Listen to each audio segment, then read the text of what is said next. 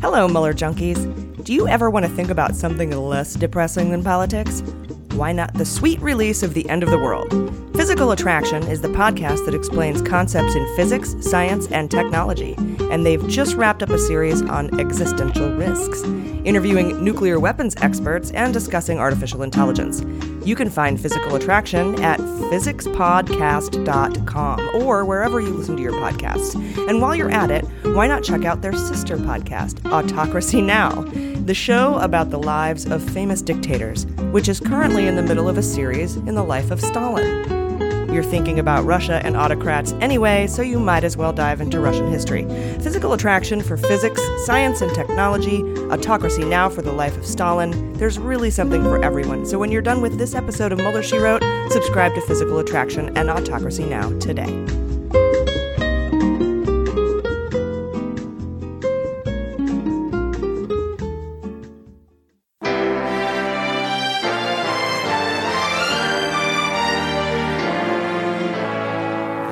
So to be clear, Mr. Trump has no financial relationships with any Russian oligarchs. That's what he said. That's what I said. That's obviously what our position is. I'm not aware of any of those activities. I have been called a surrogate at a time or two in that campaign, and I did not have communications with the Russians. What do I have to get involved with Putin for? I have nothing to do with Putin. I've never spoken to him. I don't know anything about him other than he will respect me. Russia, if you're listening, I hope you're able to find the 30,000 emails that are missing. So, it is political. You're a communist. No, Mr. Green. Communism is just a red herring. Like all members of the oldest profession, I'm a capitalist. Hello and welcome to Mueller, She Wrote, the leading podcast about all things Mueller. I am your anonymous host, AG. I work high up in Trump's executive branch, so I have to remain anonymous so I don't violate the Hatch Act because unlike other people, I have ethics. With me, as always, is Jaleesa Johnson. What's up? And Jordan Coburn. Hello. Today, on a very special Mueller, She Wrote, we are going to be talking to you for about 17 hours, I think. This week's news is absolutely ridiculous. The amount of it is. And also, I decided last week, before 8 million pieces of news dropped, that we would do an episode where we gave the background to everything. I've noticed a lot of people just joining in and tweeting like, I have no idea what's going on, but this is fantastic. Meaning like when I say, smash in the crotch act, or if I don't explain why I go by AG, or, if nobody knows anything, they don't have the, they don't have the background. So right. I kind of wanted to give all that today. That's a context episode. It is. There you go. It's a very special Mueller, She Wrote. Somebody gets caught with a joint in their math book, and we're all going to have problems. Anyway, let's see here. The news it's going to start coming pretty fast at us. I don't think it's going to slow down for a while here. Jordan this week is going to bring us up to speed on the Roger Stone chapter, and she'll have an update on Nastya Rybka, sex coach extraordinary, that she's the one that caught Deripaska on video briefing the Prime Minister of Russia on Manafort's meeting with the indicted Russian spy Konstantin Kilimnik, if you remember all that.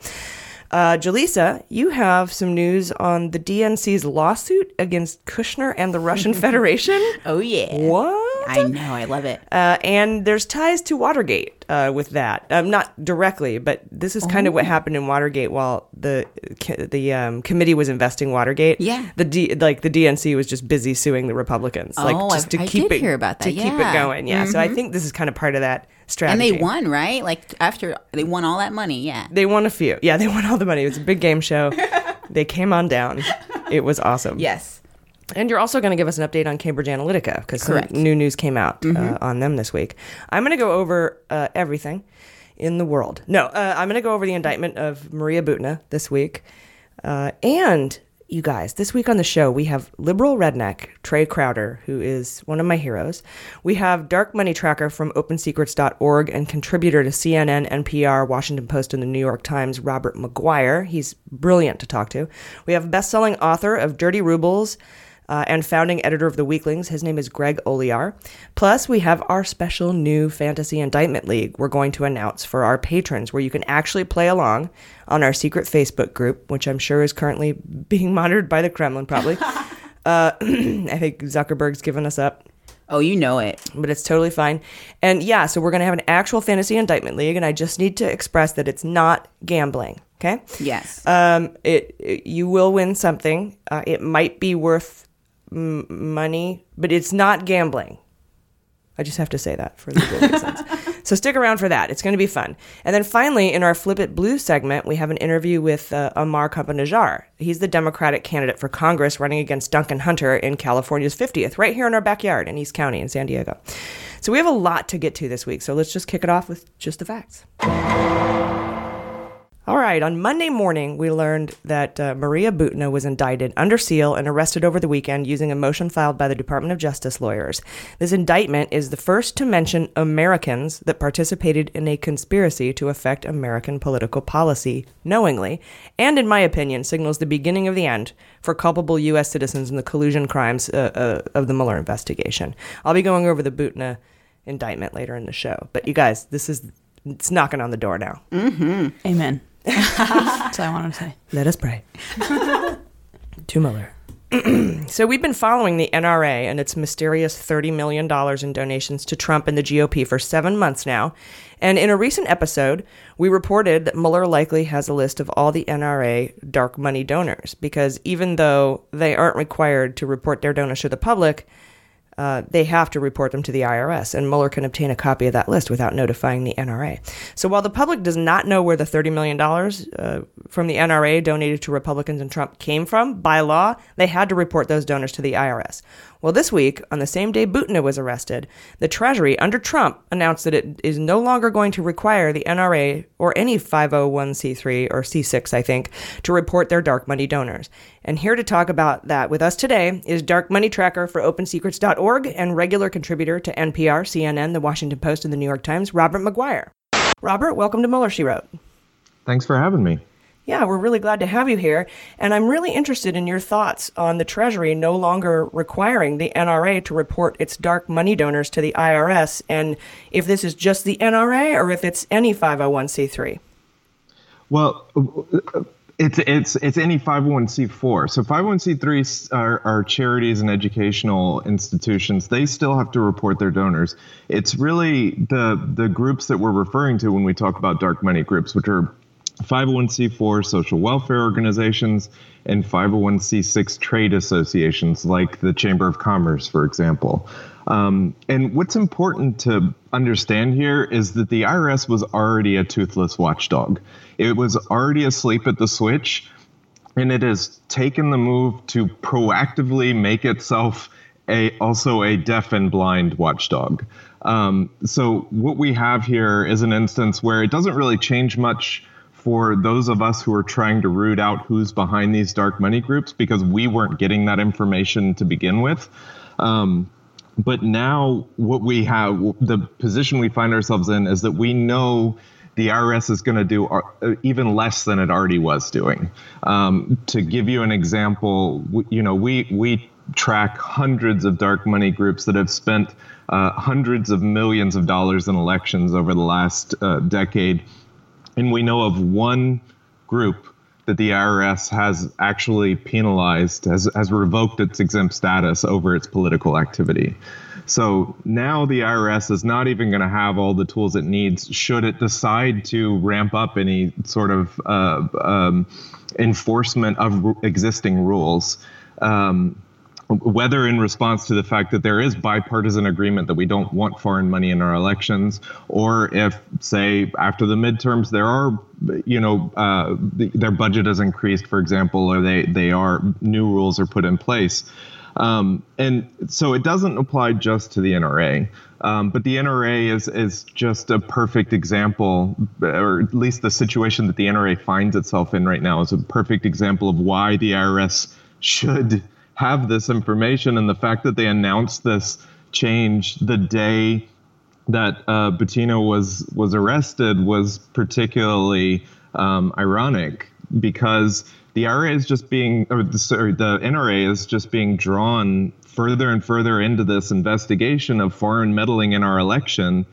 And we have one of the primary agencies that's charged with enforcing the rules not, saying that they're not going to get the information that they need to enforce those rules. Okay, so if I understand correctly, you're saying the IRS was really kind of already kind of a flaccid reporting organization before, but now Right. that they don't have to report this at all, and in situations of investigations where the FBI or the Department of Justice or special counsel like Robert Mueller could have gone in and gotten this list because they were required to report it, that will no longer be available to those kind of investigations. Right. So they'll have to keep the documents internally. And so, an investigator will eventually be able to get it, but it creates another obstacle to getting that information. And also, in addition to that, the NRA, we don't have access to their books, but we know as Open Secrets, we track all facets of their publicly available data. And we know routinely they have shoddily reported information that, and what I'm getting at here is that it suggests that they're not great at keeping records. And so if there's even less of a requirement to report these kind of things, they might be even worse at keeping them internally. Yeah, and not only that, but Senator Wyden, since January, has been writing letters back and forth to the Treasury and the NRA to try to get this information with no luck at all. They've just kind of said, I think the first time they replied with, here's our rules for accepting foreign donations. And then the second time they replied with, no, everything, we don't have any. But then the third time, I think they said they got about $2,300 from 23 different Russians who were just paying dues, but nothing about the $30 million. So even when we do have people trying to or attempting to get these lists from the NRA, either they, like you said, don't have the records because they aren't keeping them, or they're very resistant in handing them over, even to members of Congress. So I don't see how, I feel like the only way that we were possibly able to get this information without the NRA knowing we were looking for it was for Mueller to just go in and get it from the IRS, and that just won't be available anymore. Right, and I would point out too that requiring the group itself to designate who is a foreign donor and who isn't can potentially miss the point, because anyone who's sort of kept up with these investigations know that there are people who can be used by foreign governments without knowing it. And that extends to the NRA. It is entirely possible that a Russian entity formed, for example, a limited liability corporation in Delaware called Americans for the Second Amendment, filled that LLC with, Russian money, or even set up two LLCs and sort of filtered it through the two LLCs to add a second level of opacity. And then given that money to the NRA, and if the NRA didn't do due diligence of who is this, or even if the LLC lied about whose money it is, then the NRA wouldn't even know that it's getting foreign money. There's ways that the money could have gotten in there that the NRA can't be not only trusted to honestly sort of say where it's coming from, but they might not actually even know in some instances where their own revenues are coming from. Yeah, and we've seen that a lot in this investigation as it's unfolded with the use of shell companies, Cypriot shell companies, British Virgin Island shell companies, setting up Americans setting up LLCs in the United States and filtering that money to them through real estate deals, or however they go about creating those, like you said, those multiple steps to create opacity that just as you said, we have no idea where they could have come from. I think Mueller can probably trace a lot of that, but without that initial list to begin with, we're kind of cut off at the knees. Right. And this is sort of this sort of gets at the theme of the Trump era, because we're a transparency organization. We've been around for 35 years. We've been tracking dark money extensively for about 6.5 years now. And everything that we've been tracking up to the beginning of the Trump administration seems quaint. We were already tracking sort of rife corruption in terms of people circumventing decades-old disclosure rules that had been repeatedly upheld by the Supreme Court, but they could easily get around them by essentially, creatively defining their activities to the IRS. But now we have this whole other level of, possible large-scale foreign influence, possible payments, the payments to LLCs from corporations, some foreign corporations, to buy access to the administration through people close to it. There's this whole new, and not even to mention presidential profiteering off of his properties, the fact that his own party has bought into this idea that it is in their best interest to line the president's pockets by holding fundraisers and other events at his DC hotel and things like this. This is all unprecedented. You might find one-off instances of these kinds of things over the last several decades, but the fact that it is happening in the open, and it is in some instances totally untraceable, is something that people should really be alarmed about. And I think sometimes it feels like we're getting used to it. And I always just want to say this is not normal. Mm-hmm. Yeah, and I think you naming your organization Open Secrets was a little prescient at the time, considering everything's sort of being done out in the open now, and just kind of right in front of our faces. What would you recommend? Like, what do we do to stop this, or do we just need to flip Congress and have new rules put in place for tracking this money? Or, I mean, how do we even go about this, considering, like you said, all the levels of opacity that are created through all these different, money laundering organizations and shell companies and LLCs, et cetera? What can we do about it as citizens? This is where I get to the part where we are both a nonpartisan transparency organization, but we are also not an advocacy organization. So we think there should be more transparency. We think there are ways to do it. We don't advocate for specific bills. What I'll say in light of that is that we have we have three co-equal branches of government for a reason. And what is kind of alarming is the fact that it seems like we've already passed several red lines where it's not a partisan issue anymore to say, for example, we don't want foreign money in our elections. We don't want foreign meddling in our elections.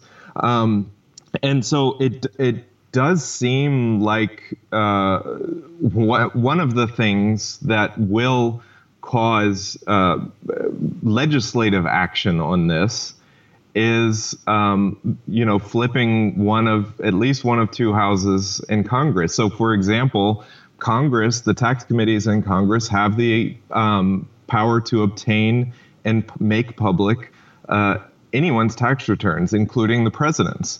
There is that prospect of forcing what has up till recently been routine transparency on the part of the president, even though it's been voluntary. Sorry to interrupt you. Is that the committee in Congress where the ranking minority member is Maxine Waters? Is that the committee you're talking about? I believe, but I'm not 100% sure. Okay. Yeah. Sorry, go ahead. I didn't mean to interrupt you there. Yeah. And so, the thing is that, and what I would point to with dark money, the regular dark money, where we're talking about with the NRA and other 501c4 organizations, there are rules on the books that the IRS could enforce tomorrow if they wanted to. The problem is that the IRS budget has been drained almost every year for the last more than a decade. And so you had instances where when there was what's referred to as the IRS scandal a few years ago, you had news stories showing that the people whose job it is in the IRS to evaluate applications for exempt status didn't even know what the rules were for political activity of a nonprofit, because as the IRS's budget was drained, they cut back on training of staff. They cut back on monitoring of nonprofit groups because they're a revenue collection agency. They diverted more and more funds towards the actual revenue collection part and away from nonprofits. So there are things like, better funding for the IRS, better training for the IRS that could be done tomorrow to make sure that these groups don't get away with these kinds of things as easily as they do. But in the Senate in particular, that's not going to happen as long as Mitch McConnell is Senate Majority Leader. A lot of people don't know that if there's one through line in Mitch McConnell's career, it is an abhorrence for campaign finance laws and disclosure. He does not like limits. He does not like disclosure in general. And so any bill that would have an impact on that is not going to come to the floor as long as he's majority leader. So it is hard to see in this current Congress how any of these issues are resolved. Now, could there be any lawsuits filed against this decision that might end up resulting in a stay on this new Treasury policy, or is it just kind of nothing we can do about it unless Congress acts? Yeah, I would say I haven't heard of anyone floating that idea, and I feel like I would have if that was a possibility. And I think a part of it is that this is not the biggest issue. So I don't want to downplay the fact that the IRS isn't, going to require this information to be reported to them. But the other issue is that a lot of people are going to say, look, the IRS is already terrible at what it does. Why take the time with the lawsuit? Let's focus on maybe, taking back one house of Congress or something like that. We're not the organization that would be filing that kind of lawsuit. And I think the fact that there is so many stuff that could be, that is the potential sort of impetus for a lawsuit right now, that might not be at the top of people's lists. Yeah, that makes sense. It's, seemingly not really a priority considering all the other civil rights and human rights and emoluments violations that are happening, as you said, out in the open, just kind of right under our noses. And that has to be interesting as an organization for transparency, to have it kind of just be all out there. It's kind of stunning. That's what's been so strange about this. I mean, we have long been a very soft-spoken, very very concerned about maintaining our long-established reputation as a nonpartisan organization, which we still are. I want to be very clear about this. If you were from any other organization and you wanted to talk about Democratic dark money, which there is, I would gladly talk about it.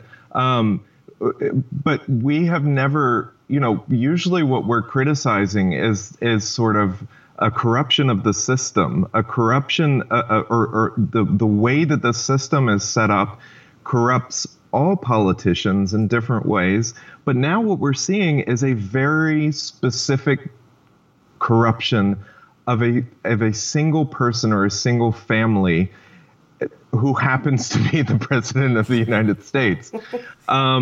And at every turn, you think these are norms that have been sort of followed by presidents of both parties for a long time, and we're seeing that criticism of the fact that this president is not following them become a partisan criticism. It used to be accepted by Republicans and Democrats, for example, that the president releases his tax returns. And he's not doing it right now. And you see the outcry about it. It gradually has become a Democratic rallying cry. And that is not good. Like, that is not something that should become partisan. That should be something that we all want our public servants to follow. And it's really worrisome when you start to see those kinds of shifts. The same is true for the president's properties, where we have a page called All the President's Profiting, and you can look at it, and what you see is that political committees, Republican candidates, Republican leadership PACs, Republican outside groups did not spend money at Trump properties, more than, say, 10 or 20,000 per cycle until Donald Trump became the nominee and then the president of the United States, at which point they began pouring money into his properties. That is not normal. And that should not be a partisan thing. That is it sullies our country. The fact that particularly knowing that that's the tip of the iceberg, knowing that if you're a foreign government, you can come and stay there and there's no paper trail. But you can let the president know, as the Malaysians did when they came and they rented out, I think, almost an entire floor of the Trump Hotel because they're under investigation by the Department of Justice for possible money laundering that also possibly included Trump and Kushner properties. So, it just drives me insane that these are the things that would not have been partisan just a few years ago. But, if it had been Obama, we would have been beating the drum just as loud as we are now. And the fact that it's become partisan is just it's incredibly frustrating. Yeah, it's pretty mind blowing, and we appreciate you and your organization tracking this dark money. You do it for both sides. I'm definitely going to check out that presidential profiting part on your page. It's opensecrets.org. I really want to thank you for joining us today and talking about this. It's something that really should just be another checkbox on the list of reasons to vote this November. So I appreciate your time, Robert. Thank you. Happy to talk to you. Have a good one. You too. Have a good day. Bye. You guys, I really liked talking to Robert Maguire. He is a smart guy, and I hope that we have him on again soon because he does all this dark money tracking, and it's fascinating what he comes up with, and he's completely nonpartisan. So it's the Lord's work. It is. I appreciate it. You're very churchy today. I know. That is true. What is happening? Amen. Lord's work. May the Lord open. Preach. Came to me in a dream.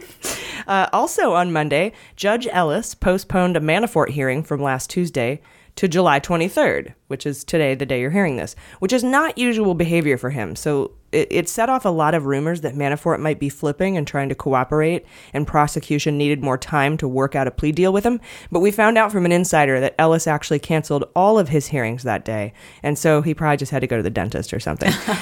We will find out today, Monday, the day that this airs, though. We'll find out. And also this week in Manafort news, Amy, Judge Jackson, if you're nasty, denied Manafort's motion to dismiss evidence seized during the no-knock raid on his home in Alexandria.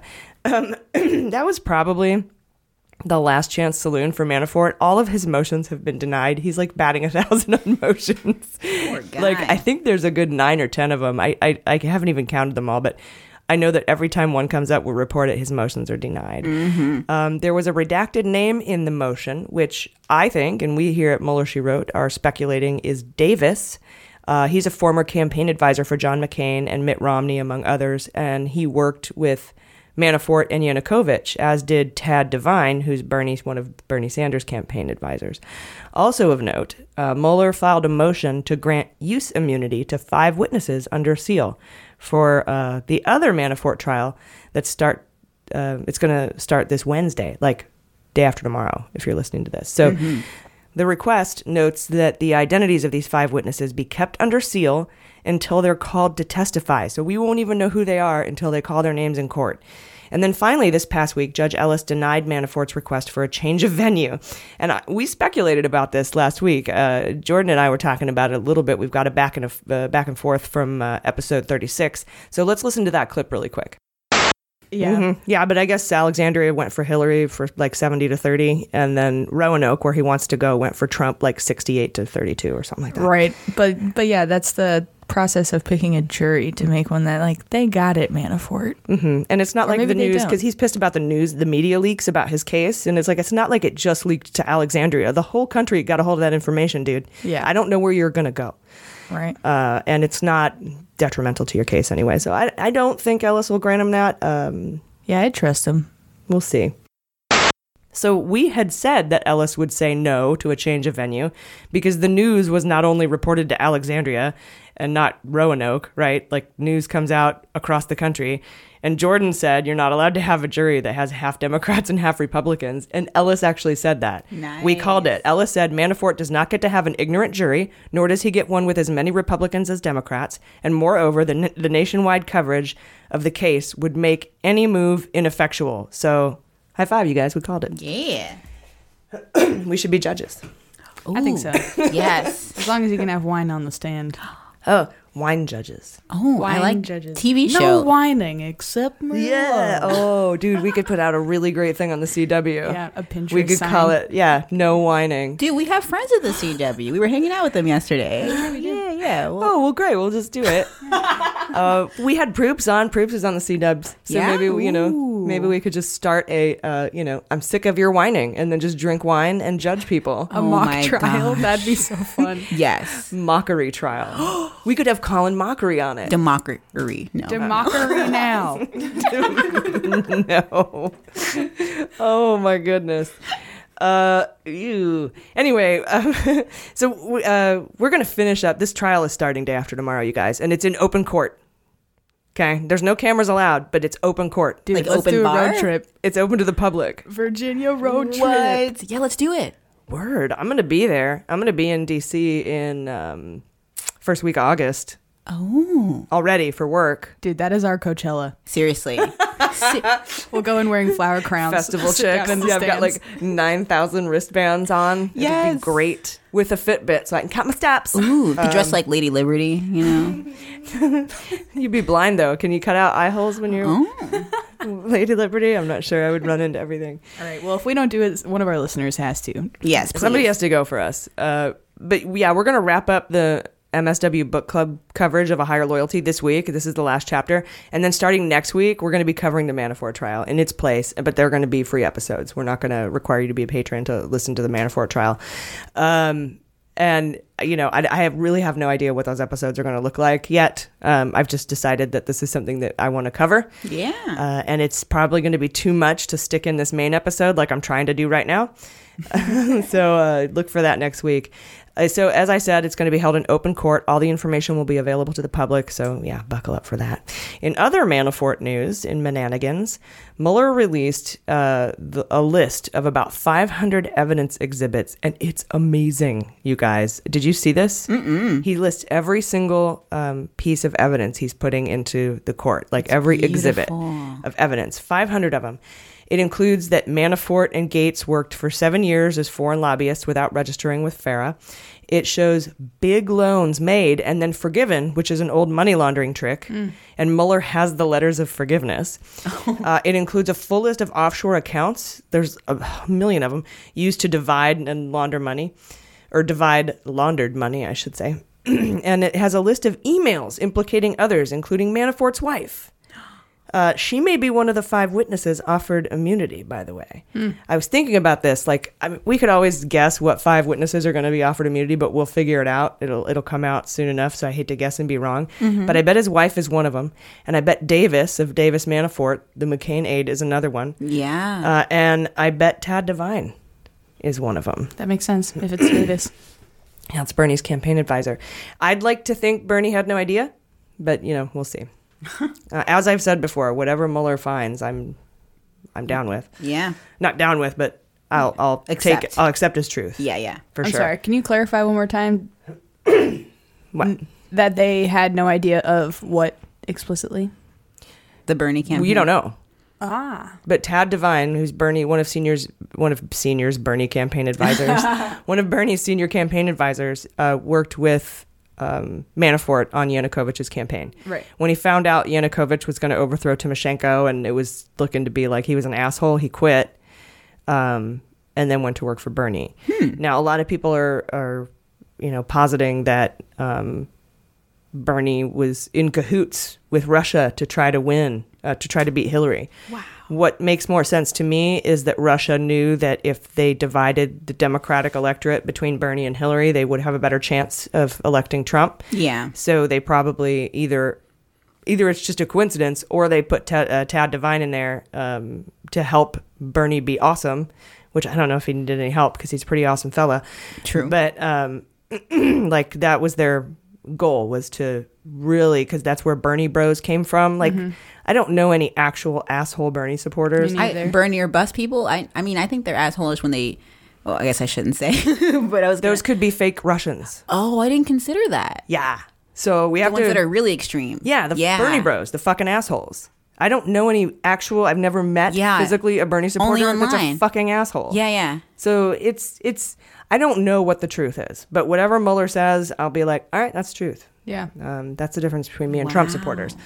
Because I think no matter what he says about Trump, they'll be like, no, it's a lie. Yeah, your cognitive dissonance is at a much more mature level. I was on NPR yesterday too, dude. Yeah. Yeah. There's a reason I had something smart in my brain. Yeah, no, I love it. She listens to the NPR like all the time when she's driving. It's awesome. That's all I listen to. Really? Yeah. I don't drive, so I don't. I like how you call it the NPR. The NPR. It's like the reverse, like how old people call it the MTV and the weed. Facebook. You're smoking the Facebook. Yeah. And then like now young people are calling old people stuff the NPR. Yeah, so yeah. It's kind of a nice reversal. I didn't realize I said that. Anyway, I think that these 3 of these 5 witnesses offered immunity, I think, are going to be Davis. I think it's going to be Tad Devine, and I think it's going to be Manafort's wife. And I got put beans on that. I got a great tweet. Let me see if I can find it. It's from Poop Weasel. I love Poop Weasel. Yeah. Follow Poop Weasel. Poop Weasel. Because it makes you happy every time you see the handle. Yeah, and there's a weasel. It's a cute little ferret. Weasel. I love it. And it's got a cape. I appreciate it. So yeah, at @poop_weasel. Says, if your show wasn't going to run long before, now you've got to squeeze in Carter Page FISA warrants and Paul Manafort's gangbangs. Now, that's a funny tweet. And let me explain to you what Paul Manafort's gangbangs are about. There's emails uncovered in this evidence trail between his wife and his daughters about how his wife was super sad and upset because Manafort would have sex orgies and force her to watch. Huh. And the daughters are like, you need to leave him. And she's like, well, he's busy now. Wait, I'm sorry. She is a cuck?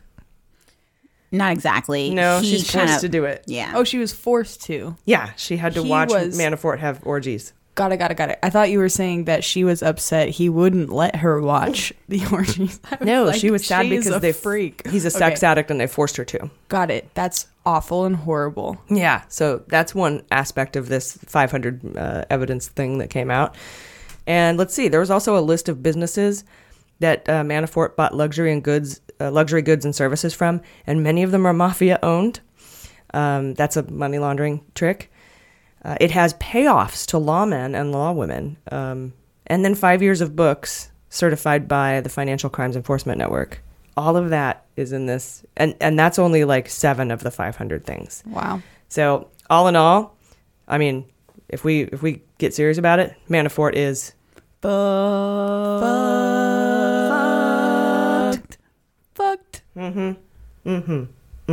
How's that? I liked it. Yeah. We change a little bit every week. Sorry. We do. We either get worse or better. And, yeah. And you know what's great is that there's no consistency. Yeah. It's like a Georgia O'Keeffe painting. It's just, it is. That's the surprise. We need a mana kazoo that we tune with. Yeah, but that is based on your humming, though. Oh, shit. Yeah. All right. I'll take a kazoo in B flat, please. No, you won't. Remember when I said cognitive dissonance? Good times, man. Good times. Moving on.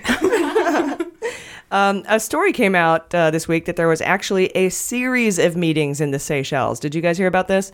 We knew about the main one, right? That was the one with Eric Prince, Nader, who was representing the UAE in Saudi Arabia, Imbiza and Imbissa.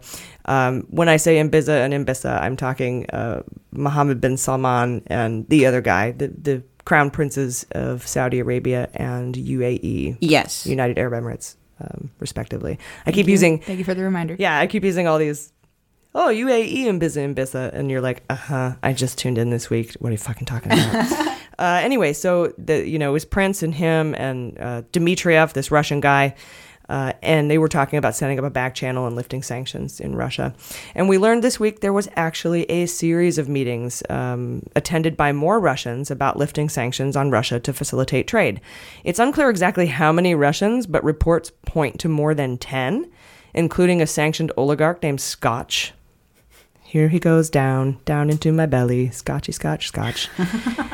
And sources close to the Mueller probe say that Mueller is now focusing on all of these meetings as a group. Other people on the island during that time include Alexander Moskovich, a Trump financier with Bayrock, that's who that guy is, and Abdul Rahman Khalid bin Mufasa.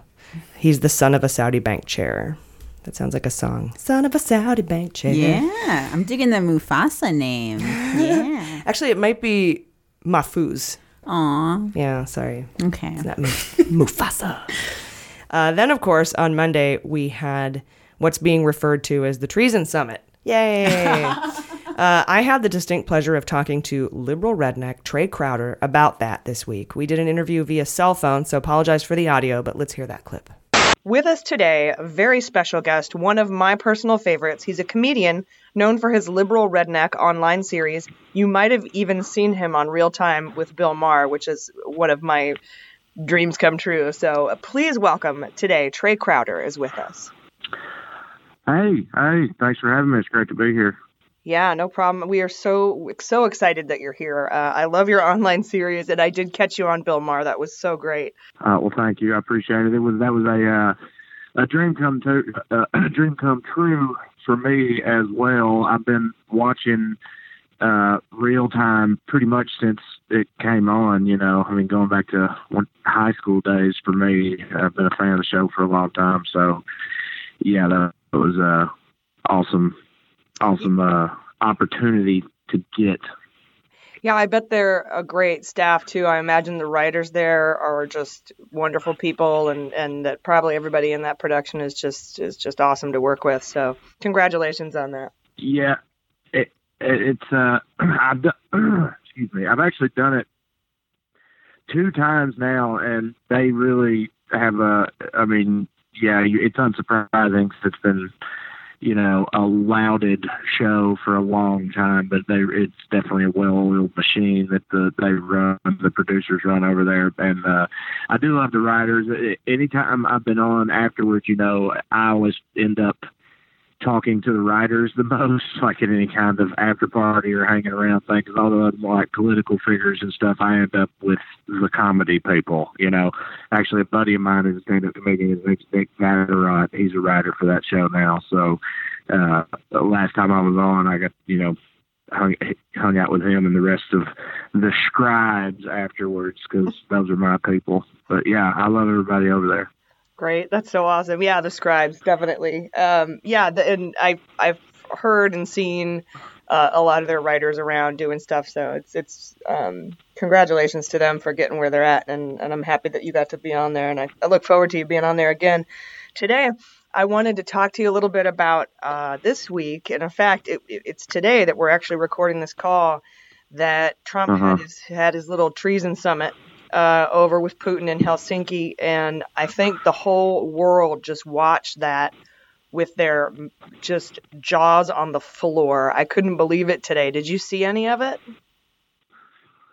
Yeah, I've been watching it, watching coverage of it for CNN or on CNN for the better part of the day today, and it's weird. I go back and forth because I mean I'm with you with you and most of the rest of the world, and as far as I can't believe this is happening, you know, throughout large parts of it. But then another part of my brain is like, well, why not? Like, this is all totally, completely in Trump's wheelhouse. Like, on the one hand, it's even as egregious and ridiculous and absurd as the whole situation is, it's almost like, what else do we expect from this dude at this point? You know, like, I thought it was all very much classic Trump, you know, as terrible as that fact may be.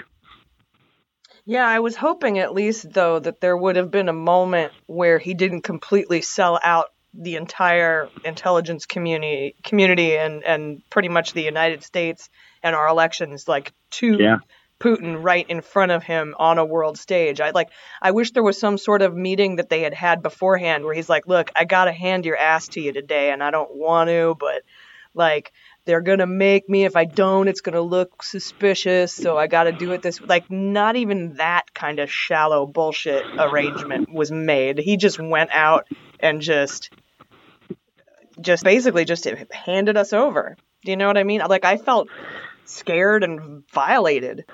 Yeah, I like the part where one of the journalists in attendance asked him, and I liked the way he asked it too, because I felt like he was asking it like that. This particular journalist in this moment was like the voice of so many people, myself included, watching it. He just asked him.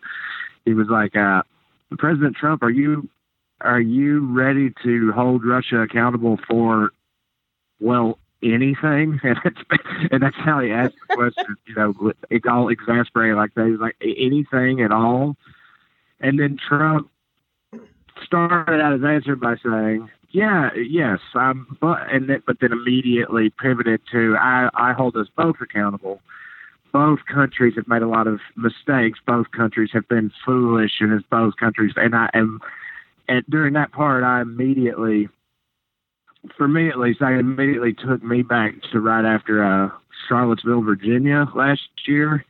You know, when there were neo-Nazis marching up there, and a person, you know, a person died while up there, and they asked him, you know, about denouncing that movement or those types of protests and activities. They said the same thing then, when on one side you have Nazis marching for Confederate homicidal Nazis marching for Confederate statues, and on the other side are counter protesters. And his answer at that time was the same thing of, well, you know, it's both sides. There's bad eggs on both sides. You can't really levy the blame in one particular direction. That's exactly what I thought of today when he answered that question about Russia in the way that he did. And that goes back to what I was saying about it. It's hard to be surprised by any of it, even as terrifying as it all is, because there's nothing I would put past this guy when it comes to, well, anything, frankly. So, yeah, but and also I will say that, you know, based on a lot of stuff that I've seen so far today, but they've done this before, but like so many Republicans, you know, have decried this summit, his performance at it, talking about it's the most disgraceful public performance by a U.S. president maybe ever, and all this type of stuff, and that it's a detriment to national security and you know, the entire American government and everything, and that's coming from all sides. And you'd like to think that means that you know, they'll actually do something about it at this point, but I have less than zero faith that will happen. They're all going to, you know, wring their hands and gnash their teeth about how disappointed they are, but nothing at all will happen. Like, you know, 2 weeks from now, you know, it'll be something else. I hope that I'm wrong, but that's definitely where I stand on it.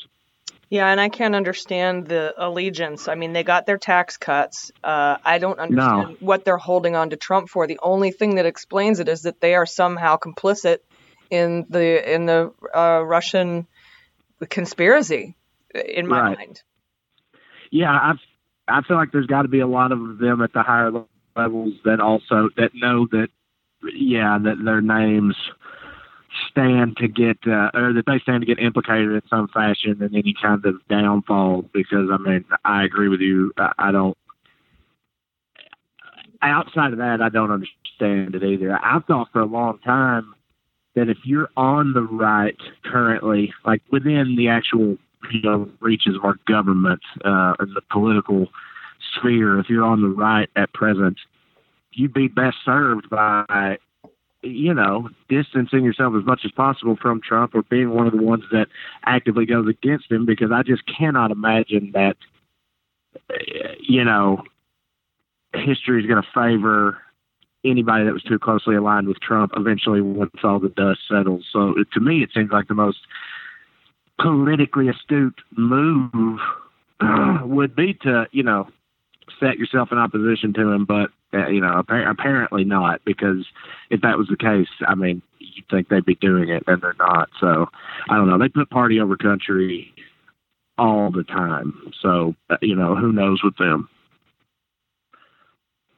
Yeah, and the astonishing thing is with the 12 indictments we received the day before he left for Helsinki, it outlined it in detail. And, of course, we had the 13 Russians from the previous indictment. And I think we talked about this on our last show. The only thing he should have gone over to Russia for was to detain and return 25 Russians to the Mueller probe for trial, to stand trial in the United States. But to recommend that Putin recommended making the Mueller probe a joint effort, and Trump agreed and thought it was a great idea. Just to hear that is bone chilling, and it's laughable and terrifying. It's the weirdest feeling I have right now. I don't know how to explain it.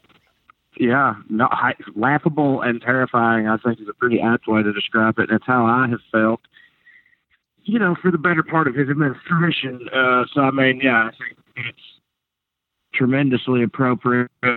I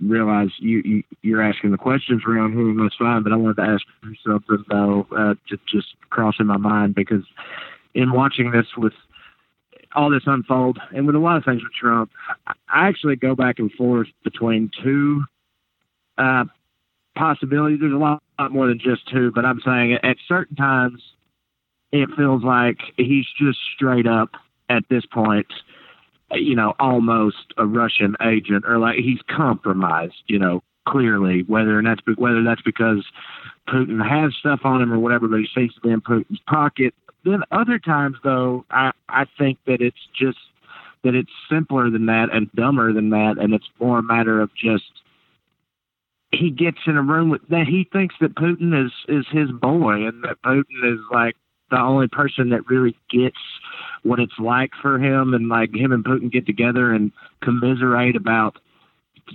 journalists or the deep state or fake news and all this type of stuff, and that, Putin, former KGB agent, he's manipulating him on purpose. He knows exactly what he's doing, but that Trump just eats all that up and just believes it, and thinks that Putin is his buddy and the only one that really gets him, and they're in this together.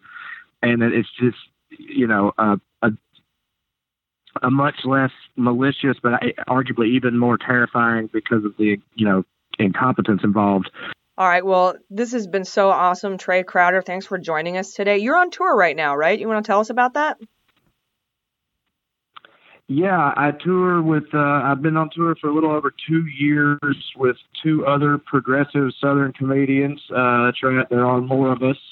Two of my good buddies, their names Corey Ryan Forster and Drew Morgan, hilarious guys that are cut from the same cloth as me. So if you like my videos or what I'm about, you'll like them too. And the three of us tour the country doing stand-up.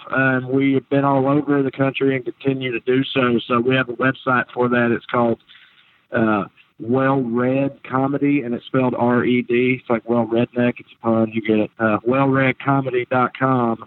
And you can see all the dates and where we're going and get tickets on there and come see us live out there in America, and it's a good time. So, yeah, come see us.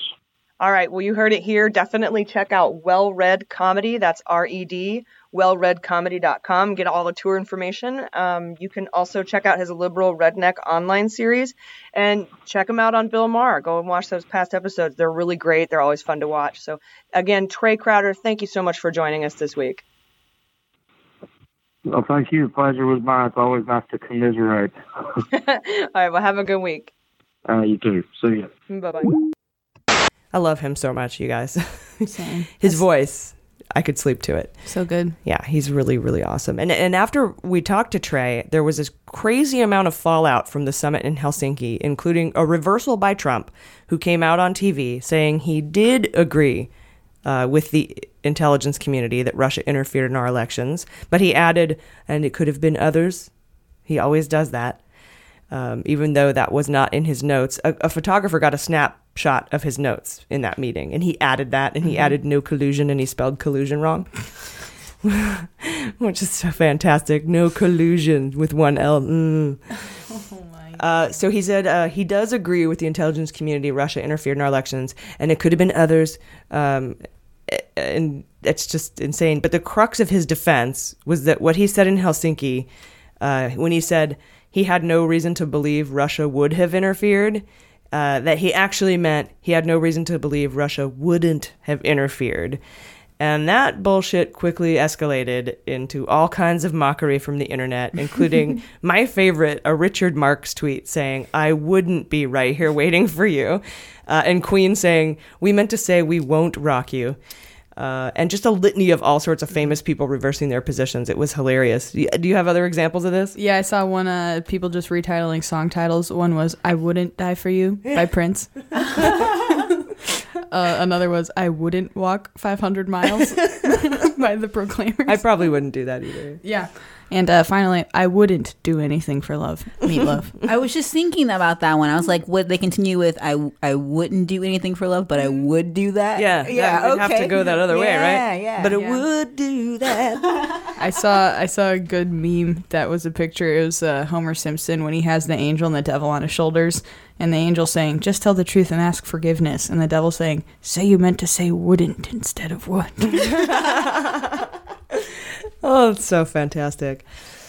Yeah, there was all sorts of examples of that, and it was like they have all these what are they called, montages out there. Yeah. I think Late Night did one. I think Colbert did one. Anyway, I think Late Night is Colbert. Yeah.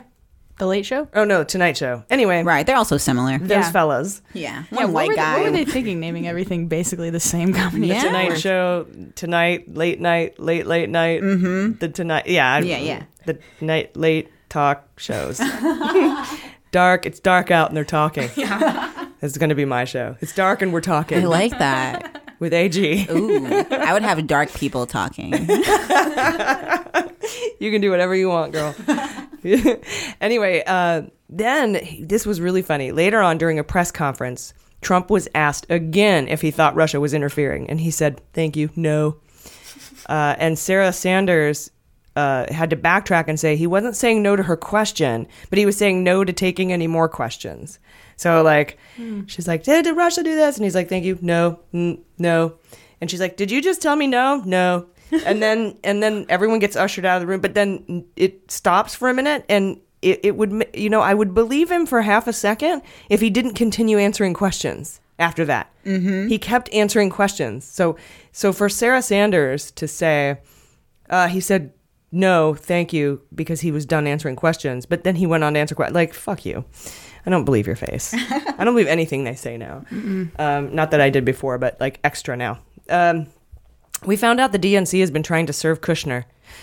And Jaleesa is going to go over that later in the show, and it's kind of funny. Mm-hmm. And there's a lot of Roger Stone news this week, including his aide Andrew Miller meeting with Mueller, and a judge, and a Manhattan madam being subpoenaed this week. Jordan's going to cover that for us later. I'm excited to talk about her. Juicy. Juicy. Yeah, really interesting, that lady. Yeah, she was in, she was part of the, I think, you know what, I can't remember. Yeah. She's done a lot. She has. The Spitzer? Ooh. Elliot Spitzer scandal? Yeah. I think that was her, right? I don't know. I didn't see that, but that would not be surprising. Yeah, I think she was the one. It's funny for a guy named Spitzer to be caught up in a sex scandal. Oh, it is. Like Anthony Weiner. Exactly. That is just... Come on, man. You were made to be a predator. Yeah, which is so sad. They probably never stood a chance. But how can you not send dick pics to somebody if your name's Anthony Weiner? I would especially not do it. Yeah, you probably should be extra careful. Yeah. You should probably grow up I'd be very careful about showing people my wiener. Remove all phallic things from your life. That's my middle name. No, it's your first name, and you need to be careful. Also Wednesday, the House Appropriations Committee refused to fund election security. And this is unbelievable. They voted to not continue funding election security for states. But the Senate did vote 98-0 to not allow Trump to hand Americans over to Russia for questioning, which was he was shockingly considering that. I was going to say, why do we even have to vote? According to the White House press secretary, Sarah Fuckface, some of the people being considered to be handed over were Mike McFaul, who we read about him in Russian Roulette. He's the old Russian ambassador under Obama. Bill Browder, we know about him from the Magnitsky Act. And if you need some background on the Magnitsky Act, I just don't have time this episode. Just go listen to episode 2, number 2. And sorry about it sounded like I recorded it in my bathroom because I did. So Bill Browder. And then others on the list were Weiner. He was a former State Department operative connected to Christopher Steele that had been investigating Russian state operatives since the 90s. And a guy named Kramer. He's the guy who got the copy of the dossier for McCain, who delivered it to Woods, who gave it to McCain, who then promptly turned it over to Jim Comey, who, by the way, tweeted this week that everyone should vote for Democrats in November. Right? Did you see that? Yeah. And I had a Comey-gasm. Just kidding. A Comey-gasm. Comey-gasm. Just a Comey-gasm. I like it. And Justice Boner. And it was fantastic. He was on Wait, Don't Tell Me this week. It was adorable. That sounds adorable. Watch that. It was funny because if you listen to Wait, Don't Tell Me, they do a quiz. Like, it's called That's Not My Job. They do it for famous people. And they asked him questions about loyalty programs. Which I thought was hilarious. That's cute. And they asked him one question. I can't remember the question. I can't remember the multiple choice. But when Comey guessed, he said, I would say A.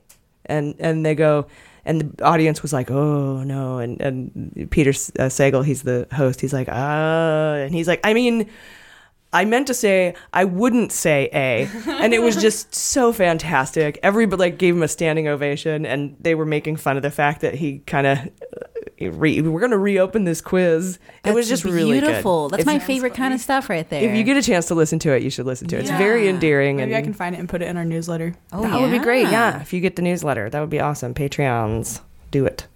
Then on Wednesday, we found out what I considered to be the biggest news of the week. This is the biggest news of the week. The New York Times reported that Trump was shown proof of the Russian election attack during his IC brief 2 weeks prior to his inauguration. He was given raw evidence of emails showing Putin had directed the attack. We knew from Russian Roulette, from reading that book and covering that Obama was shown this intel, but we didn't know until this week that Trump had been shown it too. And this is amazing because now, even if you're a Trump supporter, like all of us are like, it doesn't matter. He was meddling anyway. He knew about everything. But even if you're a Trump supporter saying he didn't have anything to do with the Russians helping him, like it was just people around him and he didn't know, even if that's your position, you can no longer say Trump didn't know. He was shown evidence and continued to cover for Russia this whole time. He's been lying to everyone. And we all knew, like I said, he knew about Russian interference because we're operating on the conjecture that he participated in it. But even without that, at the very least, he knew about the attack. And not only has he done nothing about it, he's actively been covering it up. And lots of people have been speculating on who burned the source. Some say Trump gave it up. Others say the IC did it. Some blame the New York Times. I reserve judgment on this for the time being because we knew about this when it was reported in Russian Roulette. So the source, to me, in my mind, was burned a while ago. But I had the pleasure of speaking to best-selling author Greg Olear about this reporting. So let's take a listen to that interview. So joining us today to talk about the IC briefing of Donald Trump on Russian interference 2 weeks prior to his inauguration is LA Times best-selling author, the founding editor of The Weaklings, and author of the book Dirty Rubles, An Introduction to Trump Russia, is Greg Olear. Welcome, Greg. How are you? Hi. Thanks so much for having me. How's it going? It's going great. We really appreciate you being here today. And you and I had emailed back and forth a bit about the news that dropped this week, that Trump was briefed about the Russian cyber attack weeks before he took office. Can you tell us what's important about this story and maybe the implications? I mean, I think there's a couple of points I'd like to make. The first is that this isn't a surprise. I mean, we knew he was briefed even as it was happening at the time. The thing that happened this week is that we got the full details of the briefing, and especially the source that possibly was burned, which I suppose we'll talk about in a minute. But this is something that we've known. Obviously, they gave him a briefing about Russia, and then he came out and sort of obfuscated, and as he's wont to do, and kind of made it seem like it wasn't Russia for reasons that we can suspect. So that's the first point. The second point is that the people that were giving him the briefing, you have Brennan and you have Clapper especially, Rogers also, but those are the two guys who right now have really been on Twitter and in the media a lot sounding the treason alarm. and speaking in very, very strong language about the situation. So I think that bears pointing out also that their names have been in the press lately, and those were the guys that were the ones doing the briefing. Now, the third point is that Trump got rid of them and replaced them with his own people, quote unquote. Coates is there now. Christopher Wray is in charge of the FBI now. And the new people, supposedly people that Trump was comfortable with and had vetted and had done whatever he thought was okay doing to test their loyalty or whatever, however he interviews people, came to the same conclusion as Brennan and Clapper and Rogers. So whatever the briefing is, it is a very, very persuasive briefing. And I think that's the key point. I mean, everybody who was there seems to be in unanimous, resounding agreement that this was Putin, and there's no denying it.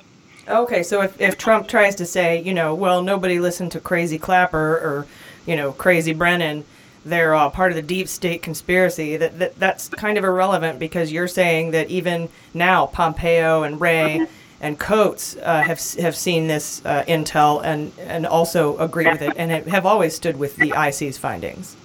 Yeah, you have those guys, and you have even the Republican members of Congress, I think, have stated in very, very courageous terms, that's a joke, that they also think it's Russia. So it's not deniable. Anybody that's seen the evidence, that has been privy to these briefings, walks away very, very convinced that it is Russia. And Trump is... One of the things that's so infuriating about him is how incurious he is. Now, I think that if I were the president, and if you were the president, and then anyone really, one of the coolest things about the job would be getting those intelligence briefings where you get to hear about all the stuff that's happening all around the world that nobody else knows about, that maybe you'd read about in the paper a month later or a year later or 25 years later, like really, really deep, guarded secrets. And Trump just doesn't care about any of that at all. He just watches Fox and Friends. It's odd. It's just strange. Yeah, I think it speaks a little bit to what he already knew, probably because he was involved. I'd like to ask you what you can tell us about what exactly it means to burn a source and who might have burned the source in this story. I mean, I've been thinking about it a lot. I mean, a source is obviously in the New York Times article, they talk about somebody, a source in the Kremlin who is very, very close to Putin, and the amount of secrecy and everything else was such that when they briefed Obama, they gave him like a special envelope that just had that stuff in it so that nobody else could see it. I mean, the guy it was the top secretest of the secret, eyes only kind of stuff. And in order for this story to have been written, someone had to have told the paper, the New York Times, about this source, maybe not giving the name, but indicating that the person was there, in which case it signals to Putin that there's a mole, a Russian deep throat, if you will, very, very, very close to Putin in Russia. And he's thinking, who is this person? It tips him off to the fact that somebody in his inner circle is, ratting him out. And that's dangerous for everybody in his inner circle, not just the mole, but everybody else, too. Russia, historically, in the last century, is not afraid of these purges where they just whack everybody just to make sure that the actual traitor is dead. That they'll do that. Another thing to keep in mind, because it's a Times story, and the New York Times would not publish a story like this, I don't think, unless they were told that it was okay to talk about this source in the story. And that's something else. I don't know who told them or what, but I know that a newspaper like that will not give out matters of national security if they're told not to. They just won't do it. The Washington Post won't do it. The New York Times won't do it. If an administration tells them to sit on something because of a NatSec reason, they will sit on it. So the fact that it was put in the story anyway is curious. It means somebody gave them the green light, maybe, or they decided they heard it from multiple sources and decided it was okay, or that the intelligence guys are like, it's worth burning the source to get the story out there.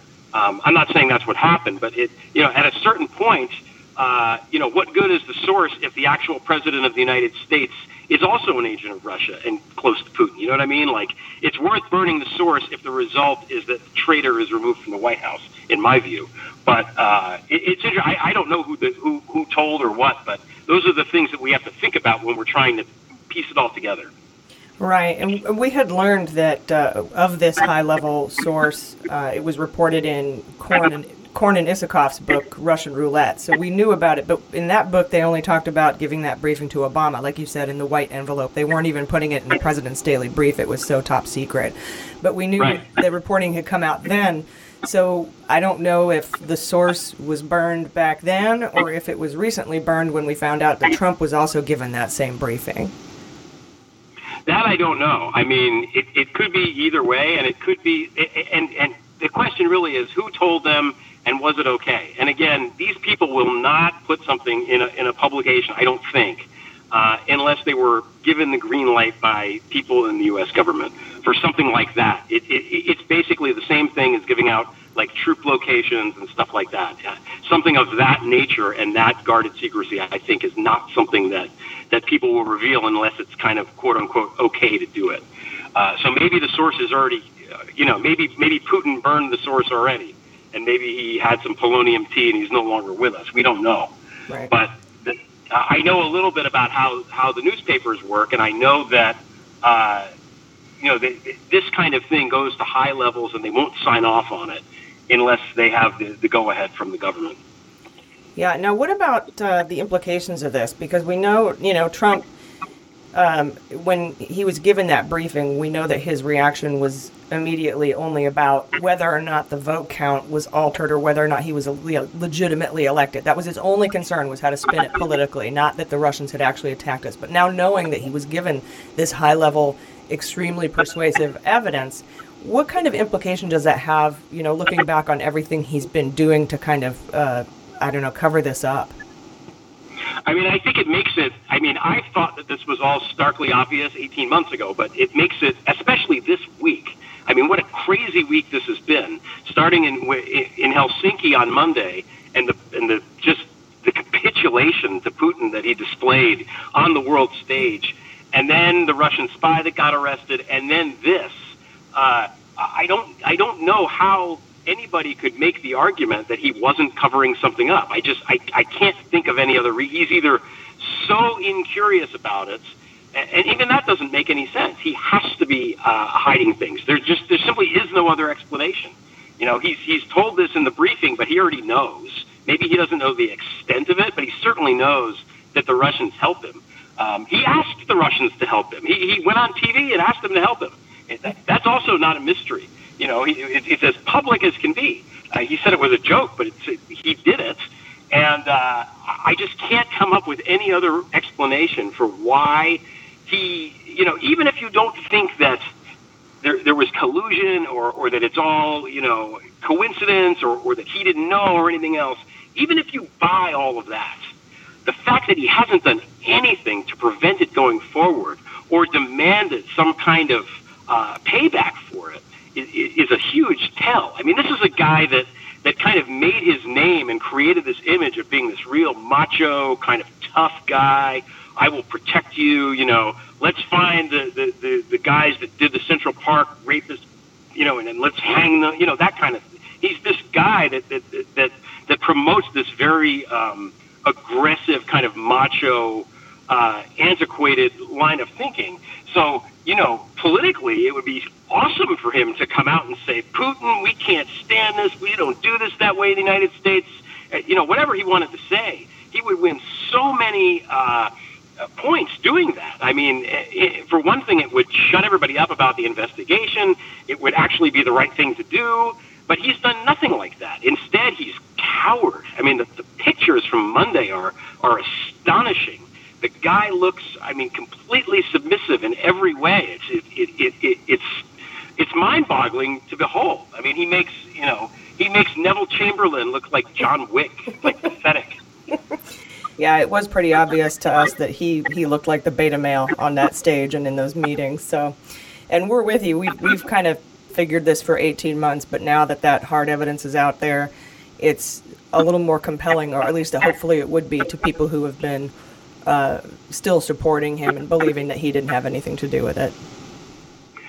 I mean, there's one more point I want to make before we wind up, and that's this whole idea of treason and what it means and this and that. And I think one of the problems, one of the issues people have with it is that treason itself, or collusion, whatever you want to call it, is very abstract. It's not a visceral crime. It's not like he went, somewhere and killed somebody. It's not like he shot somebody on Fifth Avenue. It's something like, well, he was doing, there's FISA things, and then there was money went here to there, and Russians were helping. And I think it's easy for people to kind of be like, either not to understand it at all, or to kind of roll their eyes, or to say, which is what they're starting to do, the Trumpies, oh, who cares? What difference does it make? So the Russians help, so what? And I think, you have to keep in mind that it's the worst crime there is, because it's a betrayal. It's a rank betrayal of all of us, of everyone in this country has been betrayed by him. And I think it's hard for people it's hard for me to really wrap my mind around what that means.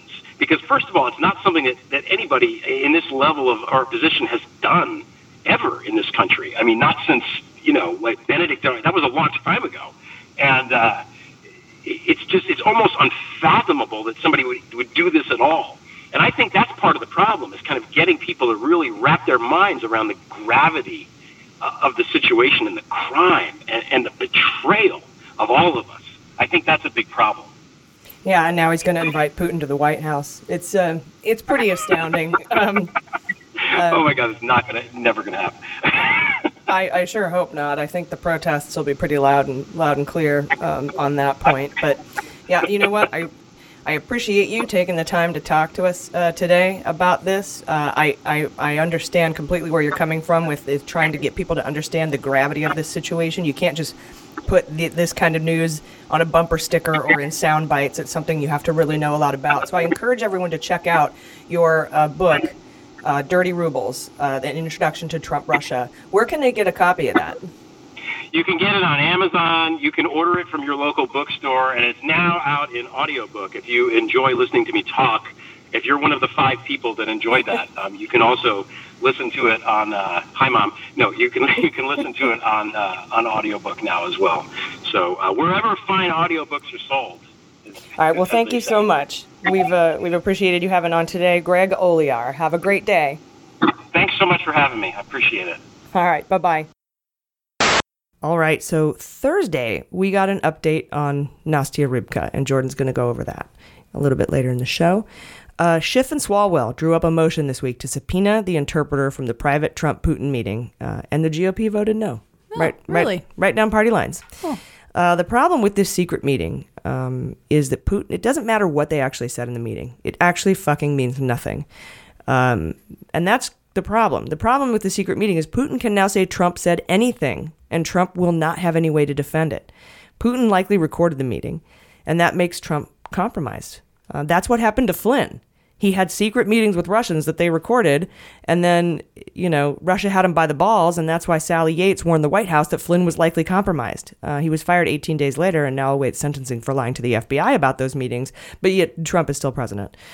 But he is compromised in the exact same way. Putin can make those tapes say anything he wants. Putin can say Trump said we could have Crimea. Putin can say anything, and Trump can't be like, no, I didn't. Mm-hmm. Oh, really? Prove it, motherfucker. Was anyone else in the room? Dumb asshole.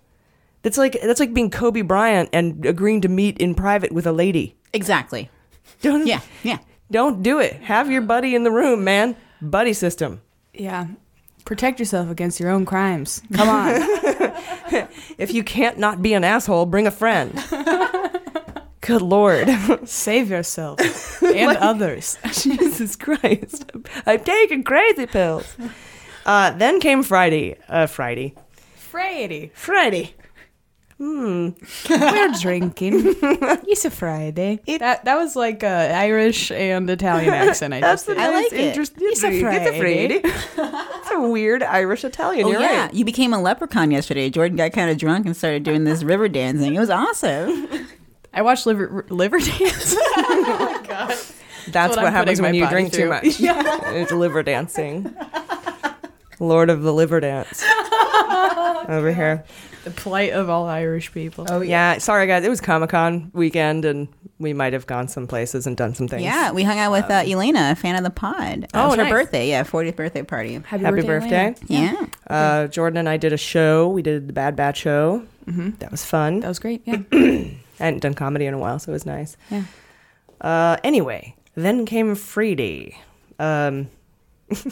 Friday. And Lordy, there are tapes. Mm-hmm. Okay. So a tape Cohen made of a discussion with Trump 2 months before the election about a $150,000 payoff to Karen McDougal, a former Playboy model that Trump had an affair with that he used to emphatically deny was leaked to the public.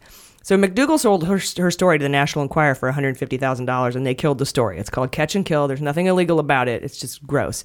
What happens is when you do it in proximity to an election to benefit yourself, then you're talking about campaign finance violations. And according to Emily Jane Fox of Vanity Fair, the tape was deemed privileged. It didn't have to go to prosecutors. It could have been squashed. So that means that only Trump and Cohen had the tape.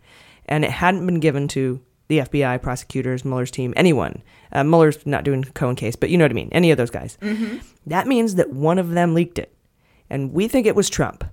Giuliani came out Friday. Remember the Lube the Truth tour? Mm-hmm. Where Giuliani just keeps letting the truth out a little bit at a time so that when the big truth comes out, everyone's ready. Yeah. Lube the Truth. Lube the Truth tour. Anyway, Giuliani came out Friday and told everyone that the tape completely exonerated Donald Trump. There's actually no way it could possibly do that because even at the very least, if he didn't make any payments or didn't know about payments, he fucked a Playboy model and lied about it. Right. So total exoneration is never going to happen. And but Cohen's lawyer, Lanny Davis, you know, the old Clinton guy, he tweeted, quote, "Suffice it to say, when the recording is heard, it will not hurt Mr. Cohen, and any attempt to spin cannot change what is on the tape," unquote. Wow. So I think Trump leaked the tape as part of his team's effort to get the truth out to his base, like I said, not to mention that the news distracted from Helsinki, right, the treason summit, and it takes Cohen's legs out from under him, by the way, by Trump leaking this tape.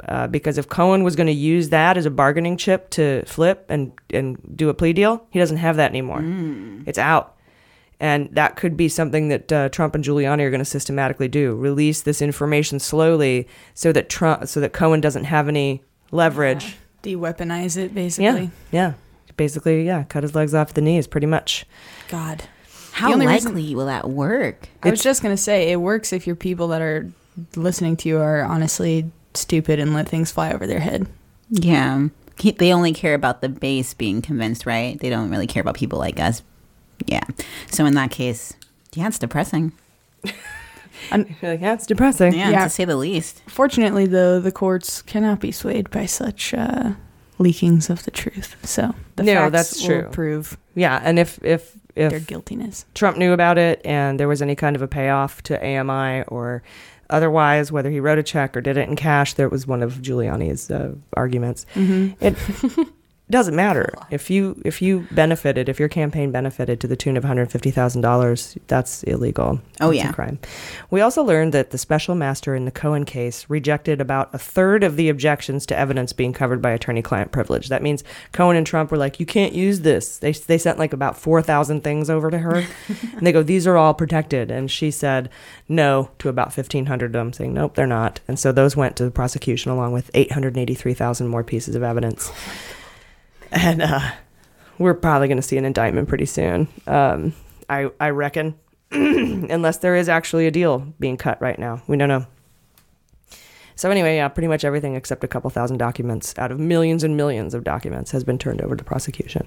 We found out Friday that the Department of Justice will be turning over some FISA warrant documents on Carter Page in response to a FOIA lawsuit filed by a group called Judicial Watch last April. New York Times was in on this too. They got the goods as well. I doubt that they'll get anything of substance since the Department of Justice is sending them out via FedEx. So I don't think any real good juicy stuff's coming out. I looked through the documents, honestly, and there's nothing new in there. All it does is kind of prove that it wasn't just the dossier. And it shows the names of the judges that approved the renewals and the initial FISA court warrant. They're all Republicans, and they're all Republican-appointed judges. Bush 2, Bush 2, Bush 1, and Reagan. respectively. These are the moments that I wish we could fast forward to when the debate's happening in the past, about what started it. And it's like, and then months later, you'll get the confirmation sent through fucking FedEx. Yeah. It's crazy. It must be real important. I hope you're there to sign for it. Mm-hmm. Anyway, you guys, that is the week's news. Thanks for hanging in. We'll be right back. Thanks for listening to Mueller, She Wrote. The she in Mueller, She Wrote is no accident. Did you know we are 100% women-owned and operated? Every single person that helps make this podcast possible identifies as a woman. Our creative and web design, our engineer and producers, our editors and digital media manager, our agent, our ad execs, our merchandising manager, and even the postal service clerk that helps me with shipping in our P.O. box. All women and all LGBTQ plus allies. We will continue to employ and partner with women as our podcast grows, but we could use your help. Please support women in podcasting by visiting MuellerSheWrote.com and become a patron today. All right, welcome back. Hot Notes. Welcome back. It's time for this week's Hot Notes, and we have a lot of them for you this week. Jordan, you're going to give us updates on Roger Stone and sex coach Nastya Rybka. But first, Jaleesa, you have reports for us on the DNC's lawsuit chasing down Kushner and an update on Cambridge Analytica. So why don't you take it away? Yeah. So the DNC has been trying for months now to serve Jared Kushner a lawsuit for helping Russia meddle in the 2016 U.S. presidential elections. But Mr. Yield Kushner, coined by Jordan, has been swerving around this lawsuit. Wait, Mr. who? Yield Kushner. Oh, Yield Kushner, the worst pub in the world? Exactly, yes. I need that tattoo. I forgot about that. Yeah, we should open a pub. Yeah. Or at least in our heads. Maybe even just like a brew, like a beer, like our own little... Yeah, we'll have to give him something for it, unfortunately. All right, so he's been swerving this lawsuit ever since they've been trying to deliver it, which is just too much privilege for me to even process. But basically...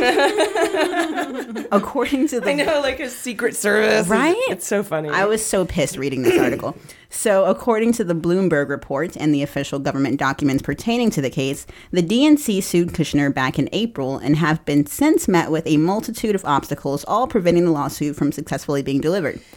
So, the first 3 times, the notice was rejected at Kushner's Manhattan apartment, and they tried to serve him at his D.C. residence, but they couldn't get it there either because each time they try, no one signs for it. So it's been that easy. And now the DNC is asking the court if they can serve Kushner's D.C. residence via ordinary first-class mail so that they won't need a signature. So this is crazy, like multiple months of just trying to get someone to sign the lawsuit. And apparently you can do that if you show your due diligence that you tried 90 different ways to serve him, like for certified mail, by hanging it on the door, by hanging it on his garage, by giving it to his Secret Service, by having someone else sign for it. Like there's 9 ways, and they have like 10 exhibits in this filing. Yeah, that show all the ways that they failed. And so you show that, you show your due diligence, and then once you've done all that, you can request respectfully that you can just mail it to him first class mail. That's so crazy. Very thorough of a process. But what drives me crazy is why is the Secret Service even protecting his lying ass? Like, that sounds so illegal. And then why can't they just have a Russian deliver it? Wouldn't that be better? Like, maybe they'll get the message actually there. It's got a little Novichok on it. Yeah, like the secret password to get in is just Russian adoptions. It's like all I have to say.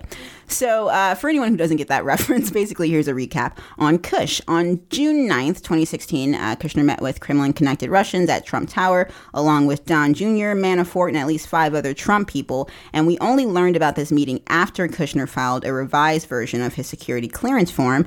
Maybe he didn't want people knowing that one of the Russians there was Natalia Veselnitskaya. I love her name. I just love saying it. But she's most known for lobbying against the Magnitsky Act. And so even though we later found out that this meeting was pretty much all about the Magnitsky Act, Don Jr. infamously claimed that the meeting was simply about Russian adoptions. So, and then not to mention the discussion. But it did come out that his dad helped him craft that statement. They did on and the Air Force Giuliani One. has admitted that, even though he emphatically denied it as part of the Lube the Truth tour. Absolutely, Lube the Truth tour. The back and forth, I was like reading timelines about when things came out and who said what. It's a clusterfuck. Like trying to connect who claimed something happened. It was all over the place. So basically we did find out, Donald, the last thing he said, or Trump, was that he did dictate the official statement about what the meeting was about. And they did say that it was about sanctions in the end, right? That was their official final. It's so crazy because they went back and forth. I did it. I dictated it. But so what? Yeah. It's not illegal. It doesn't matter anymore. Why do you care? You After don't even he know. said he didn't. And then also there was the discussion about the Hillary dirt. That was a big part of the meeting too. And we have all the emails about that. And it's been so much back and forth. But that was the gist of the first meeting. And the second Trump Tower meeting was in August 2016. And this one included Don Jr., George Nader, Joel Zamel, and Eric Prince. And this one was interesting because it was a meeting on behalf of Saudi Arabia's crown prince and the ruler of the UAE. And it was one of the first times that it seems like the Mueller investigation became like a global investigation. Like it was one of those bits of evidence that let us know this wasn't just about Russia, not to mention that Nader is now cooperating with Mueller. So that's even more interesting of this meeting. He's got partial immunity, I think. Mm-hmm. Is he the one, or is it Nader or Sater? Ooh, I forget Sater's a guy. Yeah, that's right. Nader, Sater, Nunberg, Stone. Yeah. I want to say Nader's definitely cooperating. I don't remember what kind of immunity deal he has. Sounds like the beginning of a poem. It does. I want to say partial. I think you're right about that. Yeah. Nader, Sater, Nunberg, Stone. Yeah, some creepy like lullaby. Some Longfellow shit. So basically, those two Trump Tower meetings taught us that the Trump campaign was meeting with foreign government officials to help get Trump elected, which is illegal because of the Logan Act and probably other laws. And the Trump family is not, keen to law. Like, I feel like laws to them is just suggestions for poor people. Like, they don't seem to actually, they don't care about the Logan Act. That was as good as Half Man, Half Mustache. Oh, thank you. Yeah, that's really That's funny. my new favorite. Laws are just suggestions for poor people.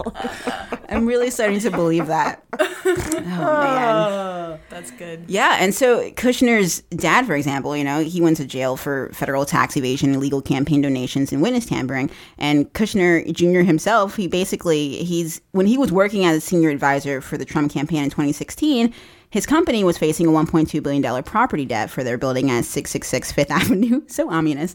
And Kushner's response to that, according to the UAE, China, Israel, and Mexico, was to go around the world asking for money based on his political connections. So that's his whole history with that. And he ended up losing his security clearance because of it, which serves him right. And then Cambridge Analytica. Jesus, I don't even know how to transition. It's like there's so much. This is a second story unrelated. This is this unrelated second story. I mean, you know what? Russia's always a segue. That's true. So yes. Speaking about Russia, let's talk about, you can pretty much just always do that. In fact, I was going to start a game called 6 Degrees of Vladimir Putin, where you tell me a news story and I'll connect it to Russia in 6 steps or less. I like that. Yes. That's perfect. So this is, story 2 about Cambridge Analytica. Damian Collins, he's a member of the British Parliament, and he's leading their investigation into online disinformation. He told CNN that the data collected by Cambridge Analytica was accessed from Russia. So the discovery was made from the Information Commissioner's Office, or the ICO, which is Britain's data protection authority. And Collins added, quote, "I think what we want to know now is who were those people and what access did they have, and were they actually able to take some of that data themselves and use it for whatever things they wanted." And this guy, Alexander Kogan, he's a psych professor at Cambridge University who built the personality app on Facebook that gathered the data from its users and all the users' friends as well. So they gathered about tens of millions of Americans' data. And Kogan also told CNN that he visited Russia in May of 2014 before he began collecting data. And then he did again in April 2016. But by that time, he had already began deleting most of the data he gathered. Yeah, so Kogan denies handing over any of his data to any Russian entity, unless you consider Trump a Russian entity. And Kogan did say that it's possible someone in Russia could have accessed the data from his computer without his knowledge. I was going to say, the thing about data is you don't have to give it to someone. Exactly. Yeah. He also didn't even rule out the fact that he may have inadvertently exposed the data while in Russia. So he said, quote, "I don't know what could have happened to the data once I handed it over to Cambridge Analytica, so it is difficult for me to speculate." Loop the truth. I know, man. They're so good at the spins, too. In response, Collins added, "So it is possible indirectly that the Russians learned from Cambridge Analytica and used that knowledge to run ads in America during the presidential election as well." End quote. And even a British newspaper, The Observer, quoted an ICO official saying some of the systems linked to the investigation were accessed from the IP addresses that resolved to Russia and other areas of the CIS, the Commonwealth of Independent States. Yeah. In fact, last week, the ICO released a report saying Facebook broke British law by failing to protect its users' data and that it intends to fine the company £500,000, which is the largest amount allowed under data protection law, and it's about $650,000 US. And the ICO also said it intends to audit the Psychometric Center at the University of Cambridge, where Kogan is currently on the academic staff at the School of Psychology.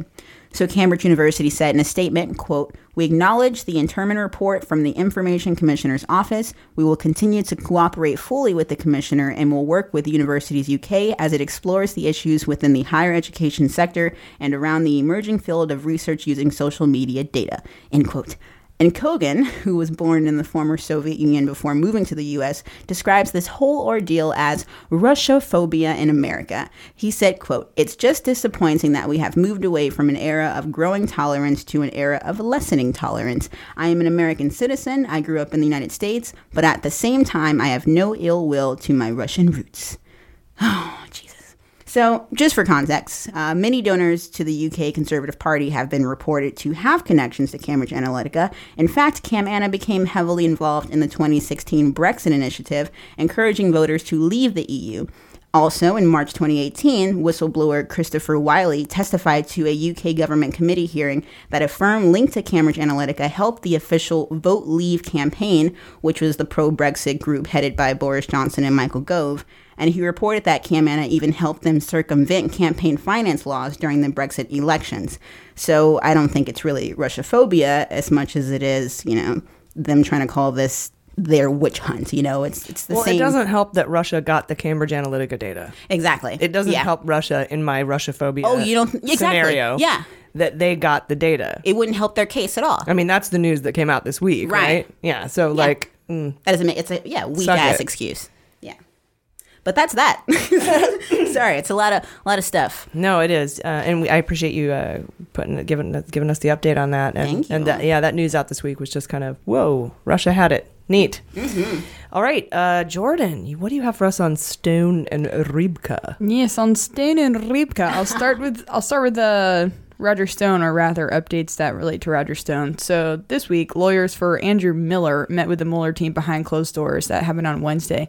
For context, Andrew Miller, someone that we learned was subpoenaed about 3 weeks ago and has been fighting the appearance and documents requested as a result of that subpoena ever since. So the excuse that they're using, or I should say whatever the legal jargon is, what they're requesting by the judge is that they dismiss all of this because Mueller's appointment was unconstitutional. Oh, they filed a motion they did that one. Manafort did, huh? They did, yep. Mm-hmm. They jumped on that bandwagon. Exactly. That'd be so great if the judge is just like, Ibid, see last judge. Yeah. Mueller's fine. He was supposed to be appointed next. Yeah, there needs to be an index for the responses to all of their stupid motions. Ibid, this is the 9th time you've tried to get this thrown out. No, it's not going to work.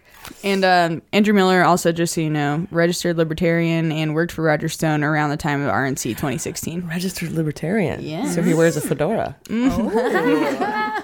Yeah, like Jason Mraz. Sorry. Yes. That's so funny. Sorry. I wouldn't be surprised if Mraz was a libertarian. Yeah. Oh, yeah.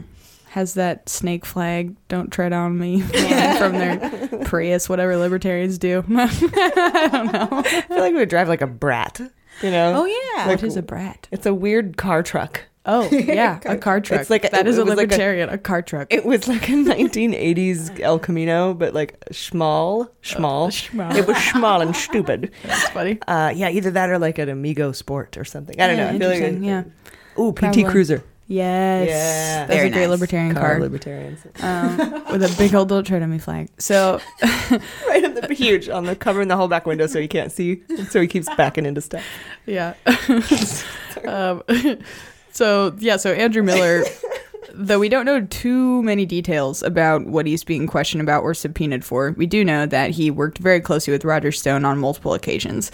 And when he worked with him during the RNC 2016, it is he allegedly helped arrange a bunch of interviews and meetings with Roger Stone and other various So, Yes. he's a libertarian, this He guy, is. Miller? Okay. Yep. So Yeah. who babysits his pet tarantula when he goes to vote? Is that a libertarian stereotype? I wasn't Probably aware a of that snake. one. Iguana, who feeds his bearded lizard. Yeah.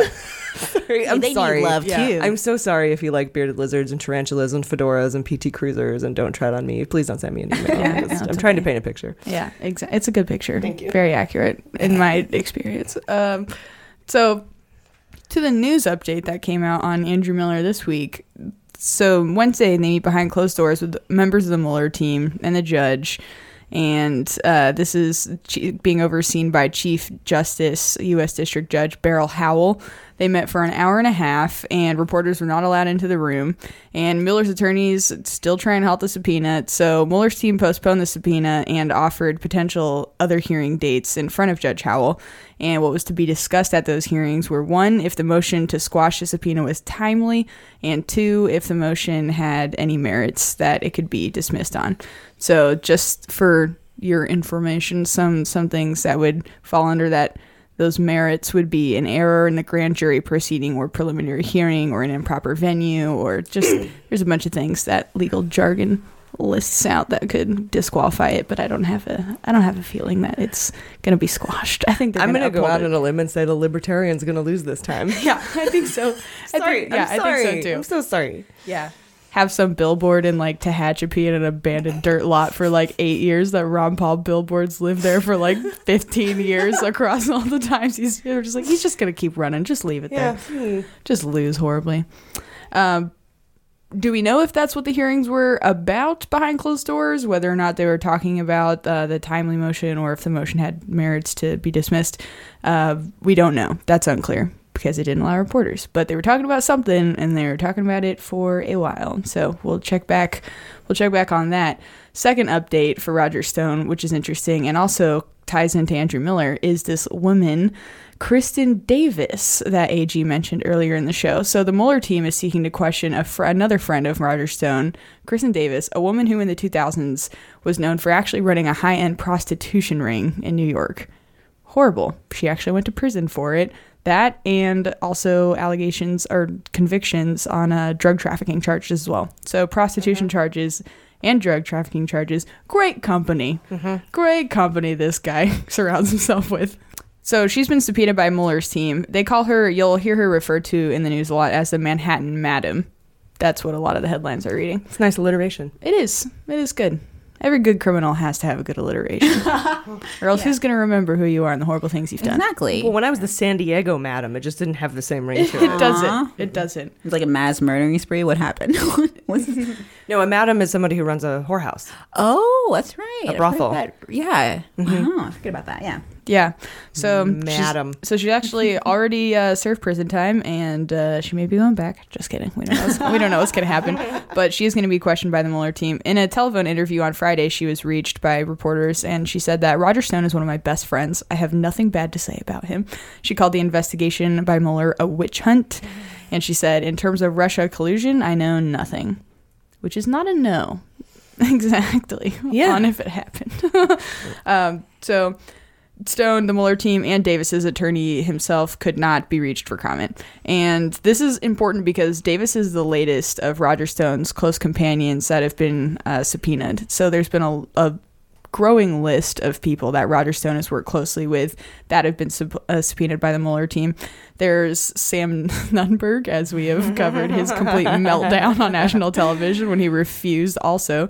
It's funny, there's a trend. All of the people that are close to Roger Stone that are being subpoenaed are the ones that are dramatically refusing to come. But then they go. And then they wind up when they going. realize they'll be in jail for 18 months. Another person that has spoken to prosecutors is Michael Caputo. We covered him last week. Andrew Miller, as we just covered. Jason Sullivan, who was Roger Stone's social media coordinator.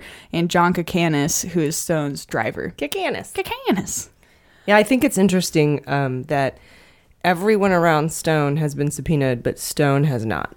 Very interesting. And that's a very clear signal that Stone is a target. You don't generally call a target in for questioning or subpoena them to a grand jury. You just get everybody and then take them out. Oh, yeah. Absolutely. Now, after he gets, indicted, he might he could make a deal with prosecutors to roll on somebody bigger. But I don't know. I feel like this is a whole separate thing. And I think you're right. I think Stone's a big fish. And I'll go over the context for those of you that may just be joining Mueller, She Wrote and aren't familiar with what we've covered on him up till this point. But just to finish up this quick Davis update. So Davis has served time in prison, as I said, on prostitution charges and drug trafficking charges. And Stone was actually a strategist for Davis's 2010 New York governor campaign. She ran for governor in New York. Davis? Yes, she ran. The story that I read said she ran for governor in New York. And then if anyone wants to fact check me real quickly on that, because the source that I read said, that she ran for governor in 2010. It was the first I heard of it too. Okay. And she gained less than 1% of the vote, obviously. Ooh. She a libertarian? Yeah. Well, she might have been, because Andrew Miller was also an aide to this campaign. That means yes. Isn't that so interesting? And they drove a PT Cruiser around the city with banners on it. Yeah. Re-elect Mayor Goldie Wilson. Yes. So I don't know who that is. Another reference over my head. Who is that? Yeah, it's a Back to the Future reference. Sorry. God damn it. I need to just watch that movie. What the fuck is wrong with me? Okay. One day you'll make it happen. Classic. Yeah.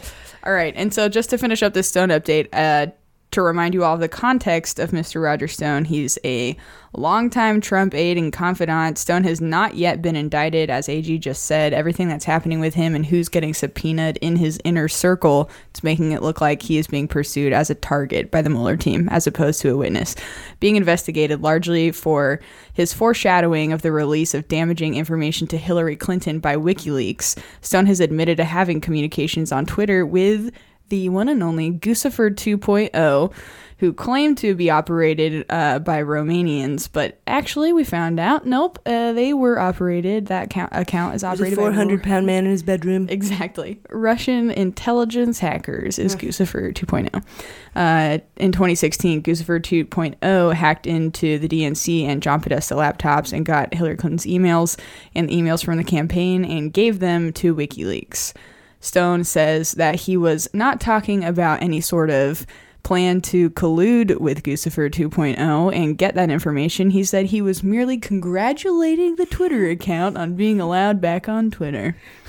He just follows people who get kicked off Twitter and then congratulates them when they come back. Is that his like second job? Yeah. That he does? Because he's just a good guy, AG. What a nice fella. He's just a good guy. That's yeah, all it was interesting because they had the emails, right? I think this came out in the 12 indictments recently, the 12 Russian indictments. They had the emails, and then Russia tried to set up their own, they set up the DC leaks, I think.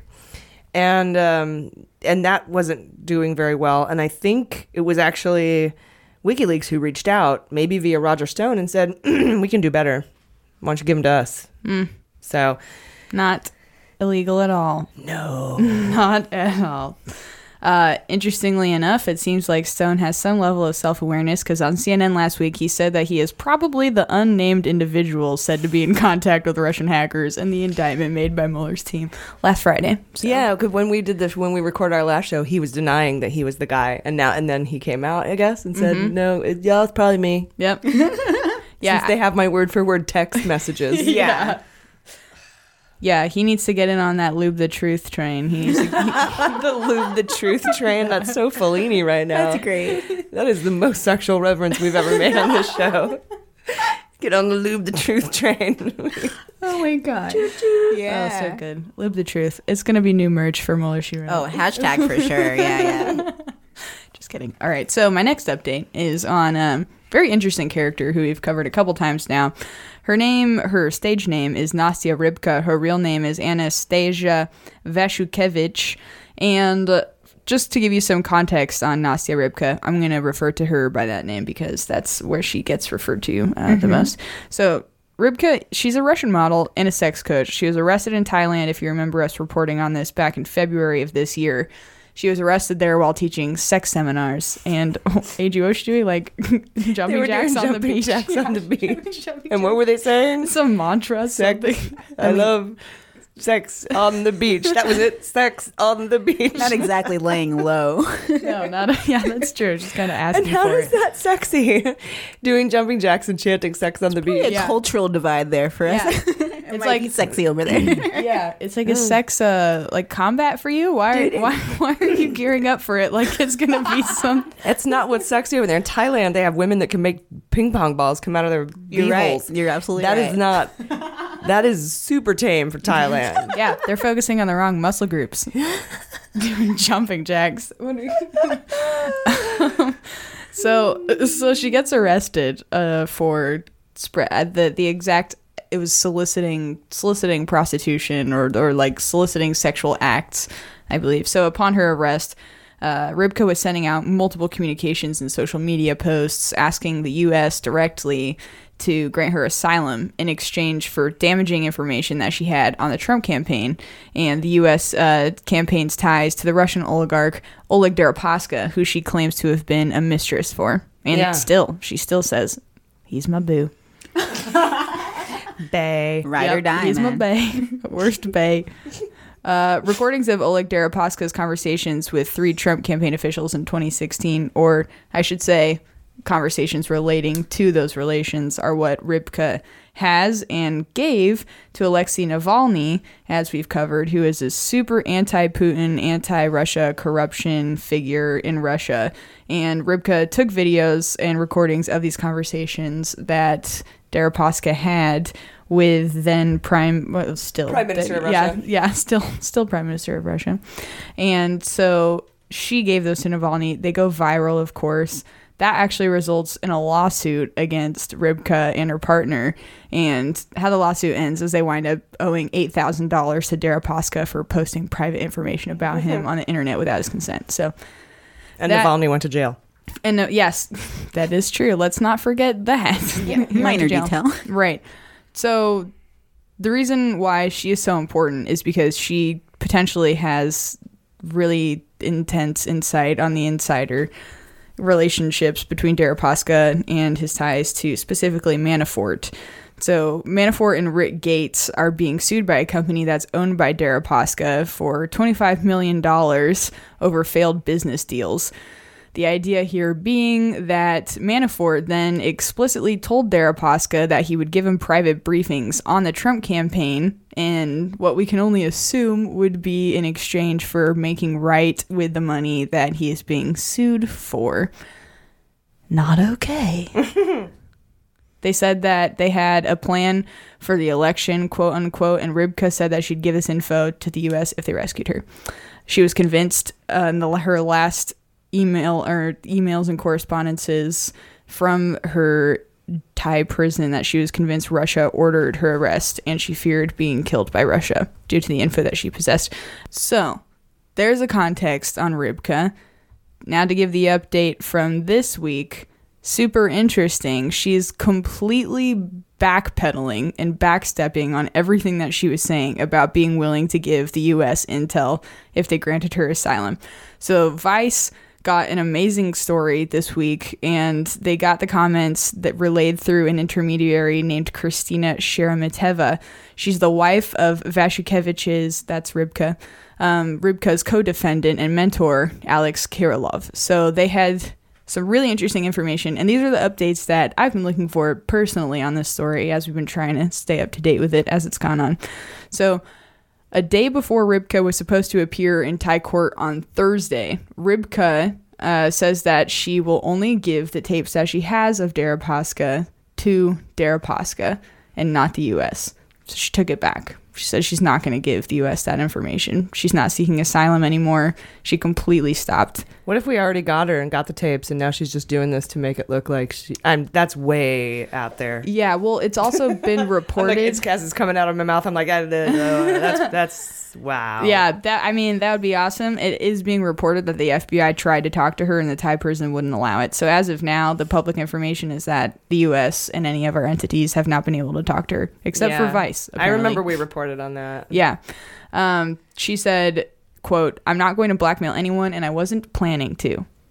That is false. You explicitly said that you would blackmail Russia. So this is just a fact check there. So she has a total shift now in what she's saying that she's willing to give up.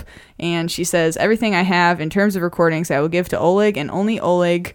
And my price will be a date and a bouquet of flowers. She said that. She's got a Crazy. sense of humor. Yeah, I guess so. Also a sense of infidelity and a commitment to being a mistress. Fair enough. Yeah. A little bit of that too. Yeah. But whatever. That's fine. I don't know their lives. Okay, so not making any judgments on that. Only the horrible international crimes. That's the only thing I care about. And yeah, just to wrap this up, the sources for this, there's 3 people that are very close to Rybka, including a woman that's actually been in jail with her in a Thai prison and has since been released. She said that, interestingly enough, unidentified people have been coming up to Rybka in prison, threatening her and saying that if she exposed any of the information that she had in the recordings, that she would face significantly higher consequences. Yeah, I'm not surprised. Yep. Wow. Dude. So I guess we'll put some beans on that story. Oh, yeah. I mean, that's why Manafort was not in Gen Pop, because Putin could get to him even in prison. Exactly. So it's not unheard. It's especially less heard of in a Thai prison where they probably don't have the same kind of security measures. But I'm only assuming maybe they do, and maybe we're the slackers. But I mean, you can go either way. Either way, she knows where to go is where is safest. Yeah, it seems. Yeah. Yeah, I'm surprised she's still alive, honestly. I am. Well, I am too. And what I'm wondering is, I wonder if Oleg Deripaska like actually cares about her to some degree, maybe, or something. And it's like, can we work this? Can we finagle this, Putin, so she doesn't have to be executed for this? Essentially, yeah. Who knows? I don't know. All right, guys. Well, thank you so much for all your research. I know we each had 2 hot notes today, except for me. I'm just going to do one, but it's a long one. And by the way, guys, thanks for sticking with us. I know that this is a marathon episode, but we all knew it was going to be, so I really appreciate the love and support. I feel like somebody should bring us water now. Oh, yeah. Is there anyone? No? Okay. The podcasts, where are they when you need them? Where's the podcasts? All right, so here's what I want to talk about. A criminal complaint was filed last Saturday, not by Mueller, but directly from the Justice Department. And it wasn't an indictment. It was a criminal complaint. On Maria Butina. Monday, she was indicted for not registering as a Russian agent, and then a second charge for conspiracy was added Tuesday. Butina had been working with Torshin, that's a sanctioned banker, Russian guy, that made contact with the Trump campaign via Donald Trump Jr. using his membership. He's a lifetime member of the NRA. So let me give you some background on Butina. In 2011, she formed a group we have on our fantasy indictment list. They're called the Right to Bear Arms, in Russia with Torshin. And he tweeted about the group in April of 2012, comparing it to the NRA. It's like the Russian NRA. And Torshin is noted in these documents, in all these court filings, as, quote, Russian official. So that's what they're calling him. But I have to tell you that Torshin's name is not in any of these things. We're just assuming it's Torshin. Exactly. So that's conjecture number 1.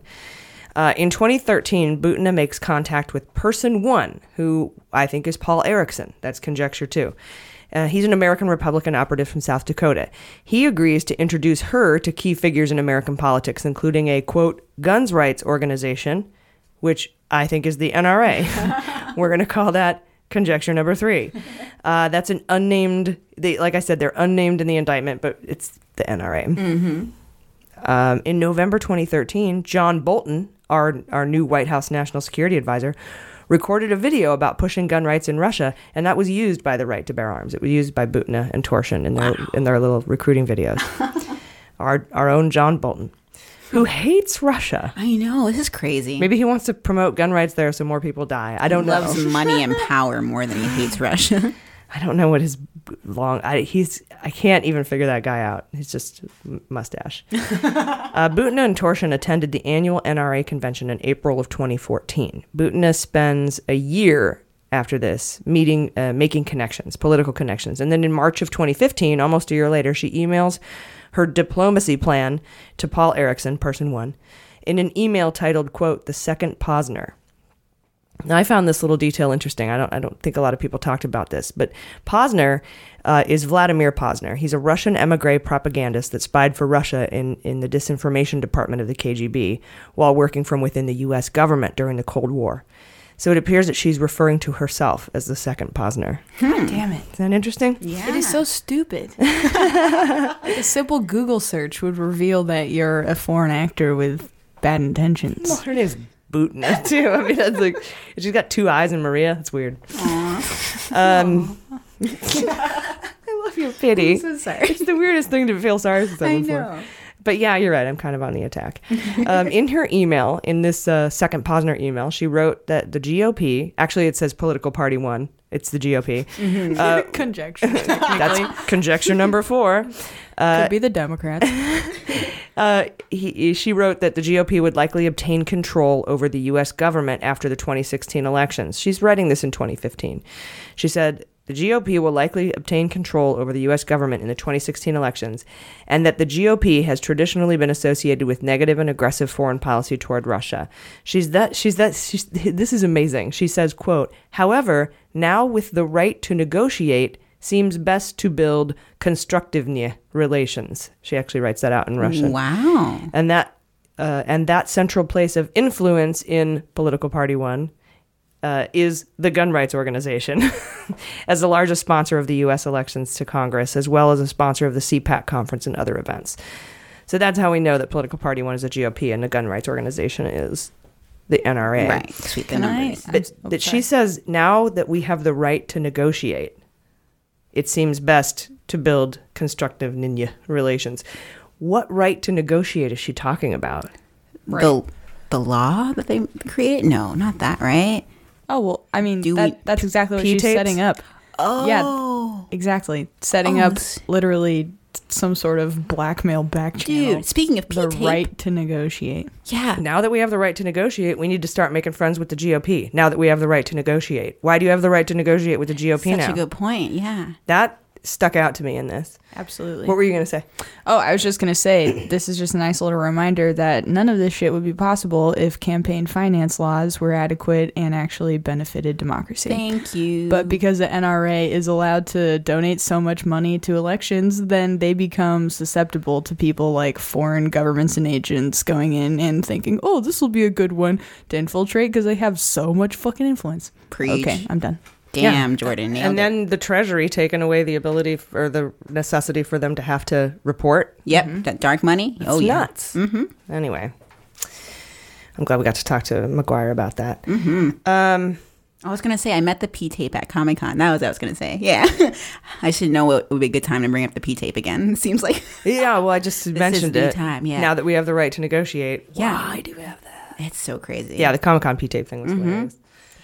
So anyway, she sent out this second Posner email diplomacy plan, and that's her plan, to go through the NRA to get to the GOP because now they have the right to negotiate. Wow. And she's pretty sure the GOP is going to win the 2016 election. She knows that in 2015. Paul Erickson responded with a list of people she should meet. April of 2015, Butina attended the NRA convention in Nashville, where she and Torshin met with Scott Walker because he was a presidential candidate. He reported, it's been reported that he spoke to her in Russian. He greeted her in Russian, Scott Walker. He's the Republican governor of Wisconsin, by the way, one of the 3 states where Trump eked out an electoral win by less than 80,000 votes. Yeah. You know, filled with Russians. He needs to know how to speak Russian. Yeah. He's from Wisconsin. We should all learn. No. I think someone said they always wanted to learn Russian, but they wanted it to be their choice. Then in July of 2015, Butina attends Freedom Fest and asks Trump, you have to say it that way. If you haven't listened to the show before, you have to say Freedom Fest. You have to say it that way. Yeah, and the pew pew. Pew pew. So she's there and asks Trump a question about Russia, to which he replies he would like to remove sanctions. And later on in Russian roulette, we read Bannon and Priebus were baffled by the seemingly scripted nature of that answer. Interesting. Later in July, Butina attended Scott Walker's presidential campaign launch. So she was hedging all her bets, right? Yeah. She's making friends with all the Republican candidates. In August 2015, Butina assisted Torshin in setting up a U.S. congressional visit to Moscow. We have records like I've seen them, showing that Rohrabacher was in Moscow in August of 2015. So that's conjecture number 6. Yeah. The U.S. congressman It's a lot of beans. who visited is Rohrabacher. Yep, I agree with you. In December, the NRA sent a group to Moscow to meet with the Right to Bear Arms, and they paid for the trip, which included Milwaukee County Sheriff David Clark. That's the guy with all the flair. Oh. You know, that guy, that asshole? Yeah.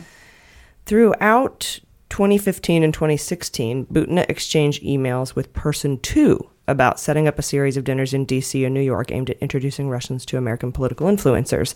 And in January of 2016, Butina and Torshin talked about, back and forth, they sent emails about logistics for the National Prayer Breakfast, which they attended in February. Donald Trump Jr. was also there. And later, Torshin tweeted that Butina was in the United States, where she reports that Trump is for the cooperation with Russia, unquote. In March 2016, Butina emailed Person 2 and said Putin was on board with their outreach plan. And in May of 2016, Torshin reached out to 2 different people close to the Trump campaign to set up a meeting with Trump Jr. during an NRA convention later that month.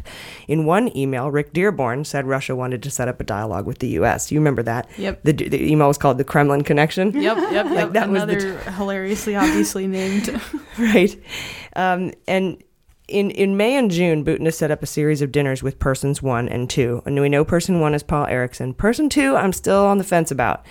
For conjecture number 7, and we're going to find this out anyway, and this is going out on a limb here because I'm not, the clues aren't really there for me for who Person 2 is, but I think it's Donald Trump Jr. Butina set up a series of dinners with Erickson and Person 2, and in May at the NRA convention, Torshin and Trump Jr. met briefly. In August 2016, Butina arrived in the U.S. on a student visa and posed as a college student.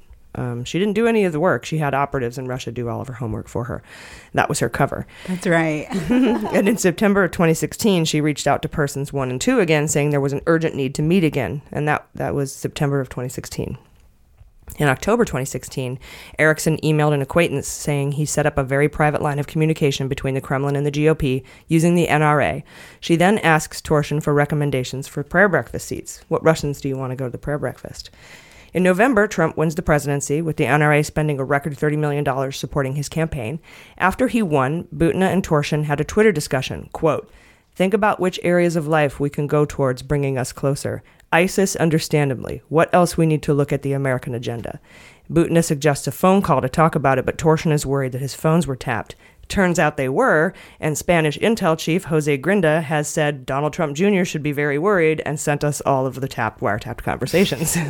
That's why I think Person 2 might be Donald Trump Jr. At the end of November, after the election, Butina emailed Person 1 about the prayer breakfast and said they were going to set up a back channel of communication with Russia. Person 1 tells her how to book the hotel and suggests Torshin cover the costs. So this is a conspiracy with an American now on the Trump campaign. Torshin tells Butina who will be attending the prayer breakfast per the Ministry of Foreign Affairs in Russia. So he's contacted the MFA and they've said, these are the people we want to be there. Go, do it. Butina attends one of the inaugural balls in January, and in February, she and Torshin attend a prayer breakfast. Afterwards, she thanks the organizer and sets up a follow-up meeting because she said she had important information to share. Then she emailed Person 2 to thank him, saying, quote, "My dearest president has received the message about your group initiatives and your constructive and kind attention to the Russians. Thank you." There were more messages Butina sent to Torshin about the Secretary of State choice. This is in the affidavit from the FBI agent for the criminal recommendation before she was indicted and to get her arrested. This is the information they used to get her arrested. There's messages back and forth about the Secretary of State pick and how, quote, "our people are not going to be good with their pick." Mm-hmm. And so the influence to not choose Mitt Romney and to pick Rex Tillerson instead may have originated with Torshin and Butina and the NRA. Wow. Interesting. Dude. Conjecture 8. There were more messages that Butina sent to Torshin about the Secretary of State choice and the NRA money, like I said, and it might be the NRA money that bought that cabinet pick. So we don't know, but where else could that pick have come from? It's also important to note that Paul Erickson lobbied for KT McFarland. And that might be the connection to Flynn in all this. He's cooperating, and Butina's defense team has said they also want to cooperate, but have not heard anything. We also found that Butina was actually living with Erickson and was his lover, but she was playing him because the FBI has evidence she has offered sex to at least one other American in exchange for access to political groups. We don't have any other info on who that was or what the group she was trying to join was. Fucking weak men. I know. I like my men like It'd be so great if it was Harvey Weinstein. Oh my God. It comes full circle. Yeah. I'll tell you the twist at the end of my next movie. Don't do it to me, M. Night Shyamalan. Don't do it. Then in January 2018, we reported that Mueller was investigating the NRA, right? This past January. A month later, the group admitted to accepting dues from Russians, totaling $2,500 from 23 Russians. Then this past April, Butina's home is raided and Torsion is put on the American sanctions list for interference in the 2016 election. Butina recently graduated, just last month. Or whoever was doing her homework for her graduated. From Trump University? Some American university in D.C., I'm not sure which one. I think it might have been American University. It's American University, yeah. So she graduated and it was looking like she was getting ready to leave town, okay? Her lease was up. She didn't renew her lease. The FBI knew all this. They knew all of this. Her lease was up at the end of July. She had rented a U-Haul under her name to go to South Carolina. That's where Paul Erickson lives, by the way, and he's currently under criminal investigation by the FBI there. We learned that this week. So the FBI found all this out, so the Department of Justice got a warrant based on the FBI affidavit, and she was arrested over the weekend, kept under seal. She was indicted Monday for not registering with FARA. And then a second conspiracy charge was added Tuesday, or a second charge of conspiracy was added Tuesday. She went to court Wednesday, where the judge deemed her a flight risk. And remanded her into custody. And she sits in jail now, awaiting another hearing on Wednesday of this week, which is day after tomorrow from when you're listening to this. Oddly, in her hearing last Wednesday, a new prosecutor for the United States popped up. Hadn't seen her in court before for this case. Barbara Curtis is her name. And if it sounds familiar, she's the espionage expert that Mueller added to his team this past spring. So even though Mueller's team did not indict Butina, a member of his team was at her hearing. So these collusion indictments might also come out of the DOJ, if you think about it. Mueller might have had the Department of Justice run with this so that it doesn't have anything to do with whether he's fired. Mm-hmm. And it makes me wonder if any other further crimes of collusion for Americans are also going to come out of the Department of Justice. Mm-hmm. But he also has this special way of, remember the special assistants, the mini Muellers, right. I call them, where like the Manafort case and the Gates case, for example, those prosecutors, Weissman and somebody else, they've been given special authority to continue on down their course, no regardless of, yeah. So he kind of handed off his authority to them, 100%. Yeah. So I don't know if it's going to be mini Muellers that he hands off these collusion crimes to, or if he just does them straight out of the DOJ. Because Benchkowski is looming, right? Yeah. So, and what's his name? Mark Meadows of the House Intelligence Committee has impeachment papers ready to go on Rosenstein. So we don't know how that's going to work out, but I have full faith in Mueller. So that's amazing. Anyway. Wow. That's the Butina indictment. And I dropped 19 other pieces of news and 8 conjectures. Oh, God. So you're welcome. Yeah. That's crazy. Thank you, AG. A lot of beans. I know. Lots of beans. I like the bean count you had going along the way. I have a bean counter. If you're just on Butina and Erickson, if you're going to come and undermine a nation's democracy, you can't fall in love. That's rule number one. Rule number one. Yeah. What is she doing? There's some rom-com here. She didn't. She was just doing her job, right? Kidding, yeah. He might have been Twitter-pated, but, you know. Have you seen his picture? He looks like he would have fell for her. Yeah, like it's like locked up abroad. Yeah, dude, if you're a 5 and there's a 9 all over you and she's Russian, you might want to think twice about where that's coming from. She might be linking you into international crimes. Especially if you're a political person. We gotta make a Twitter bio, or not Twitter, a Tinder bio for her. I wonder, like, what we could do with that. Hers would be great. Yeah. But Erickson's? Not so much. Yeah. Well, you're bad for being manipulated by a pretty woman. Have some fucking self-respect. Yeah. True. I'm sure he's got a great personality. Yeah. All right, you guys, we'll be right back. Hey, Mueller Junkies. Thank you so much for supporting our show and supporting women in podcasting. I need to ask you for a quick favor that will not cost you a dime. please head over to Apple Podcasts and give us a rating, and then subscribe. That simple act goes a long way to helping us get the word out about the Mueller investigation, and more importantly, it expands our efforts to flip Congress blue in November. And don't forget, follow us on Twitter at Mueller, She Wrote to be automatically entered to win a PlayStation 4. Don't ask. Thank you so much for listening. We would not be here without you. All right, you guys ready for the Fantasy Indictment League? Oh, yes.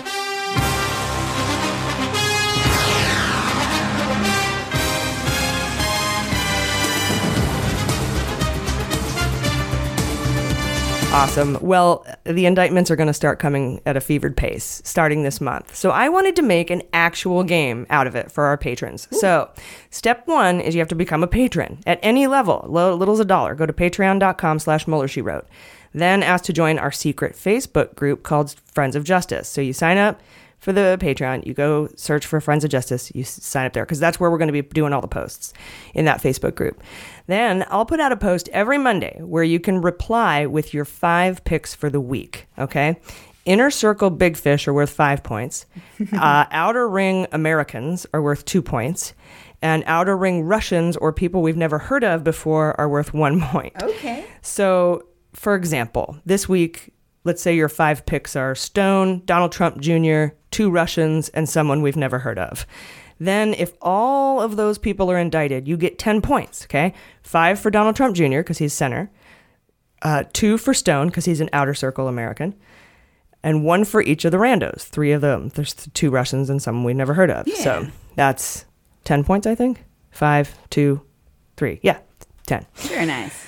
I only took advanced calculus, but addition fucks me up. So we're going to have somebody, I'm sure will track the points each week. And the person with the most points when Trump leaves office, however he leaves, whether he's voted out or impeached or he dies, I don't care how he leaves. But when he leaves office, whoever has the most points is the winner. What's the prize? I'm not allowed to tell you. It's good, though, but we're not gambling. Good. We're gambling with our democracy, but that's it. No, they are. We're just betting on it. There you go. Are you guys ready for sabotage? Yeah.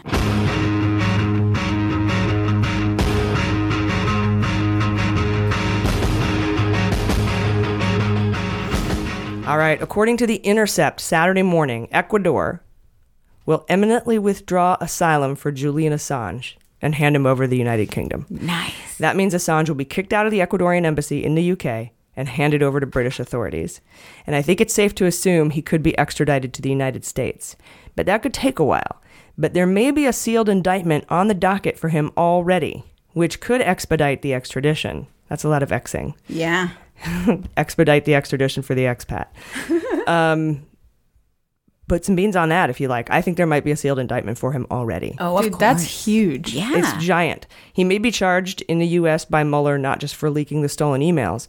That's not a crime, right? Being WikiLeaks isn't really a crime. Mm-hmm. But for conspiring with the Trump campaign to release the documents at specific times to weaponize those hacked materials, that's a crime. That's conspiracy. Yeah. It makes me want to put Assange on my fantasy indictment team this week. Is he not already? Well, we have to pick 5 for the week. Oh. And you change it every week if you want. That's right. So for this week, I've got Assange, Stone, Cohen, Arando, and Donald Trump Jr. Those are my 5.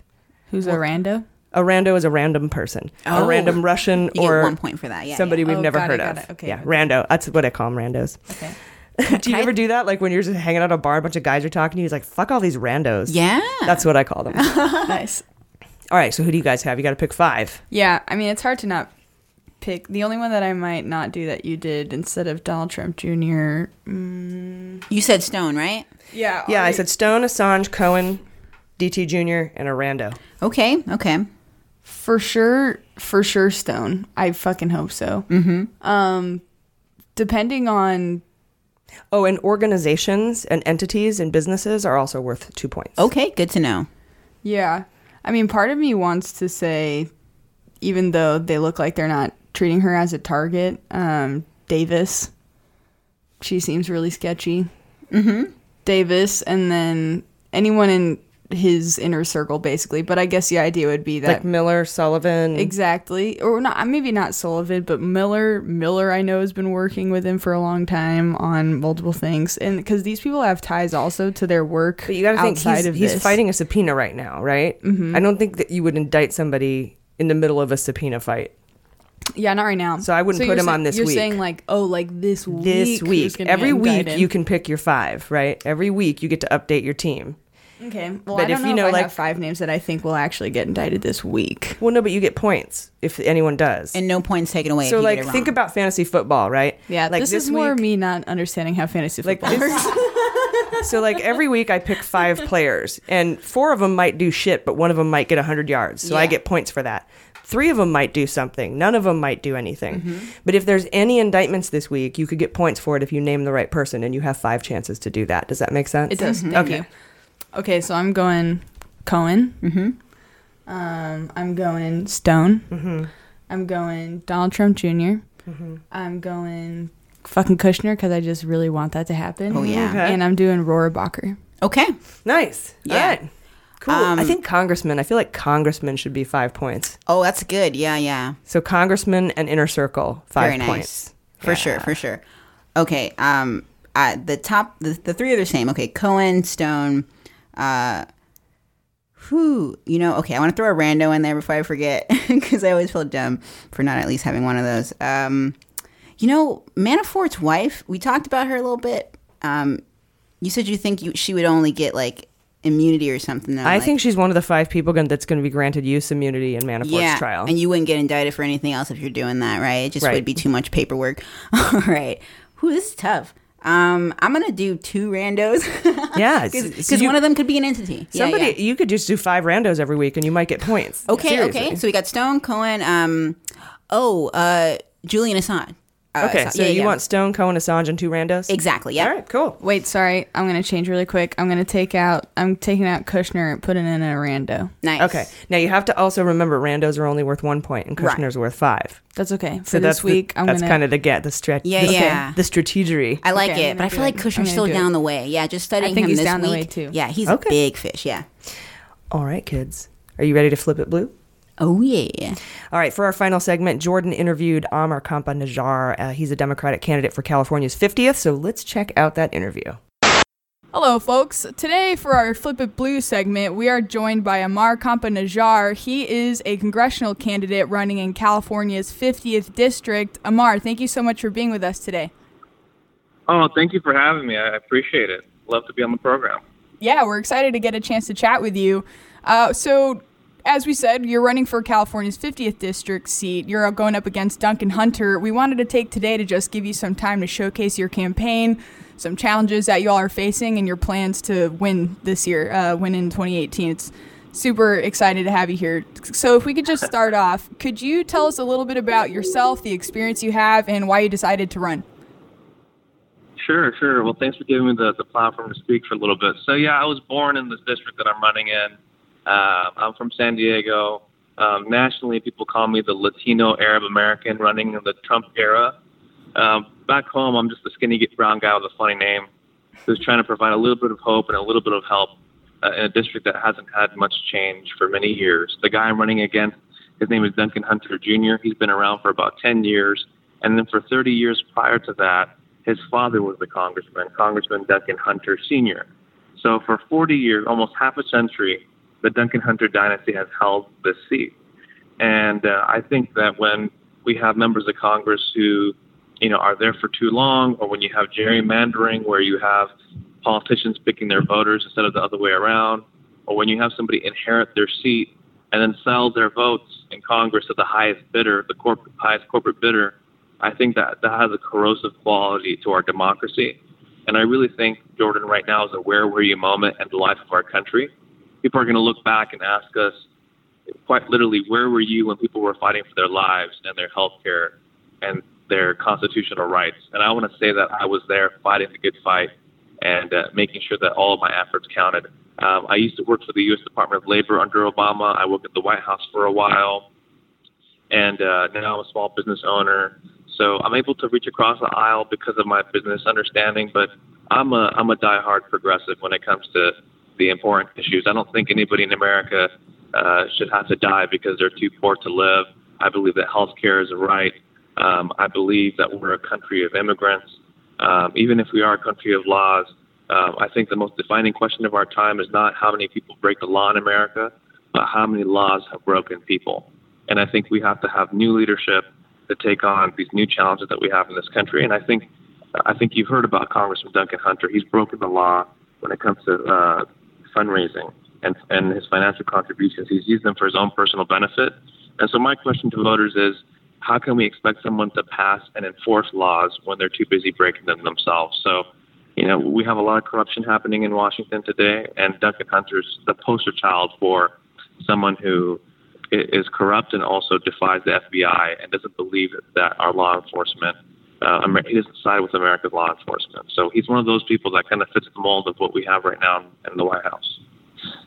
Well, thank you so much for that answer. You sound fired up and ready to go, and exactly like the candidate that your district needs right now. Wanted to talk a little bit about your district specifically. What are some of the biggest issues your constituents are facing right now, and what do you have on your platform that's going to address those things? Sure. I mean, I think one of the things that's going to be consequential that just happened is this new tax plan, right? Congressman Duncan Hunter said literally on TV, on San Diego airwaves, that this tax plan is going to hurt California families. And he still went ahead and passed it and voted for it. So I think this tax plan is going to hurt a lot of people. In our district, we rely on those state and local tax deductions that a lot of working families rely on for relief. And that's going to be, taken away from people. My district has doubled the unemployment rate of the rest of San Diego County. And so, jobs are hard to come by in my district, and wages have been stagnant for many years. So to hear this, adding to the strain of the working class, this tax plan is the problem.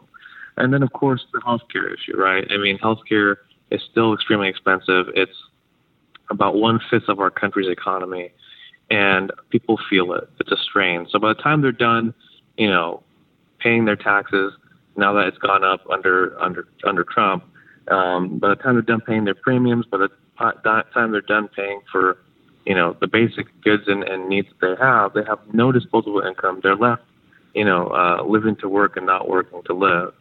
And it's hurting people. It's this economic injustice that people are facing.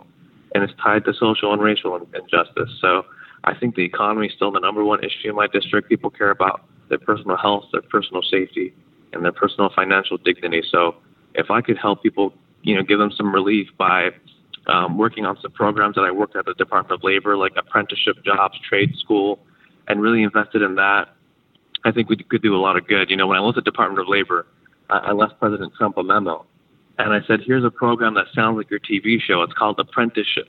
Why don't you do what you always do, which is, put your name on something that already exists and claim credit for things that already exist, whether it's his Trump hotels or this economy that he inherited from President Obama. He seems fine taking credit for other people's work. And if he wants to do that with apprenticeship and invest more in it, go ahead. But we've seen him strip away at those job programs. And that's something that I want to be able to invest in a lot more. I think, walls don't work if you invest in them. I'd rather invest in people than the wall. I'd rather repeal it and reverse the president's current budget and invest $35 billion in workforce development instead of a stupid wall that's a monument to stupidity that won't do anything. So that's really my core focus, is jobs in the economy. That sounds fantastic, and I know we're from San Diego, as you may know, so all those issues are super prevalent right now in our district as well.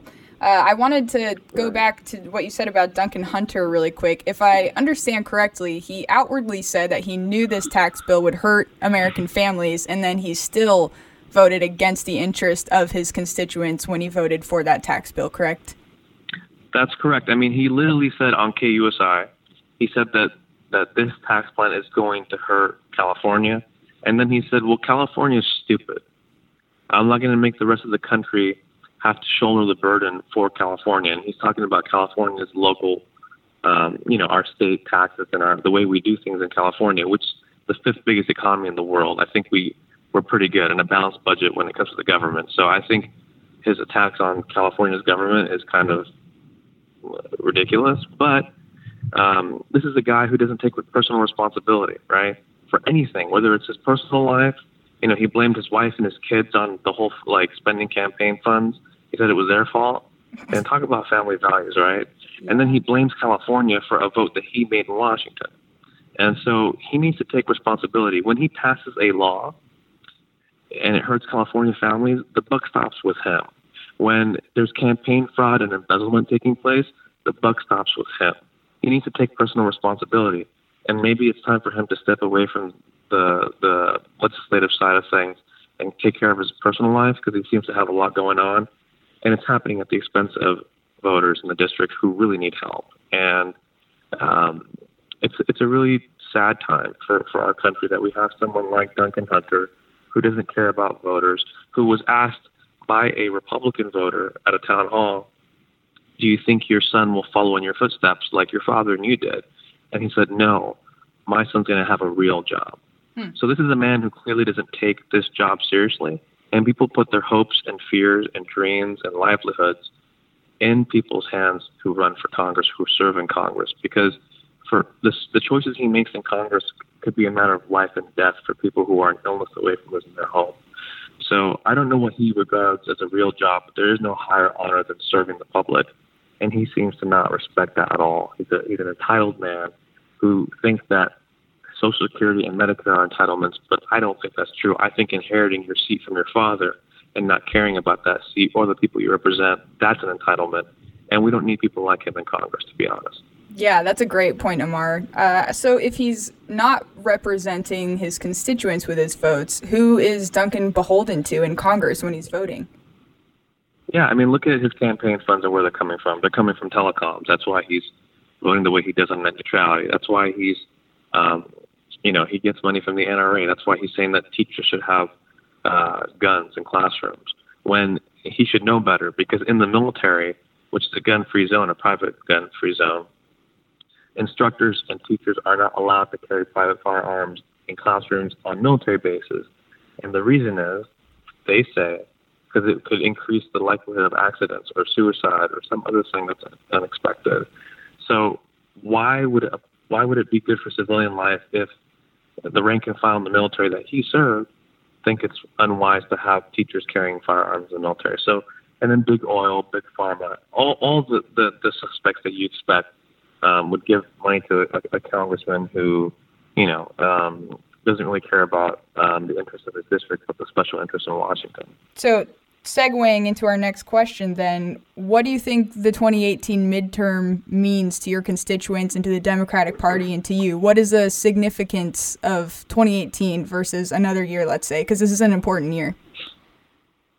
Yeah, I think that this could be a redemptive year for our country, right? I think a lot of people, people ask me, like, I was in Washington, D.C. when Donald Trump got elected. I was working at the Department of Labor, and people asked me, how'd you feel? And I said, I slept like a baby, to be honest. I woke up every 2 hours, I cried, and went back to bed, right? That was my life for a little bit. And I think a lot of people felt that way. And people feel like something was lost. I remember being on the metro going to work the next day, and strangers were crying on each other's shoulders. That's literally the sight that I had on my first day of work. And I think people felt like there was some kind of mourning a loss, like a death.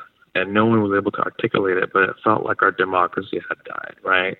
That there was this country that we love and lost, that something happened that wasn't supposed to happen.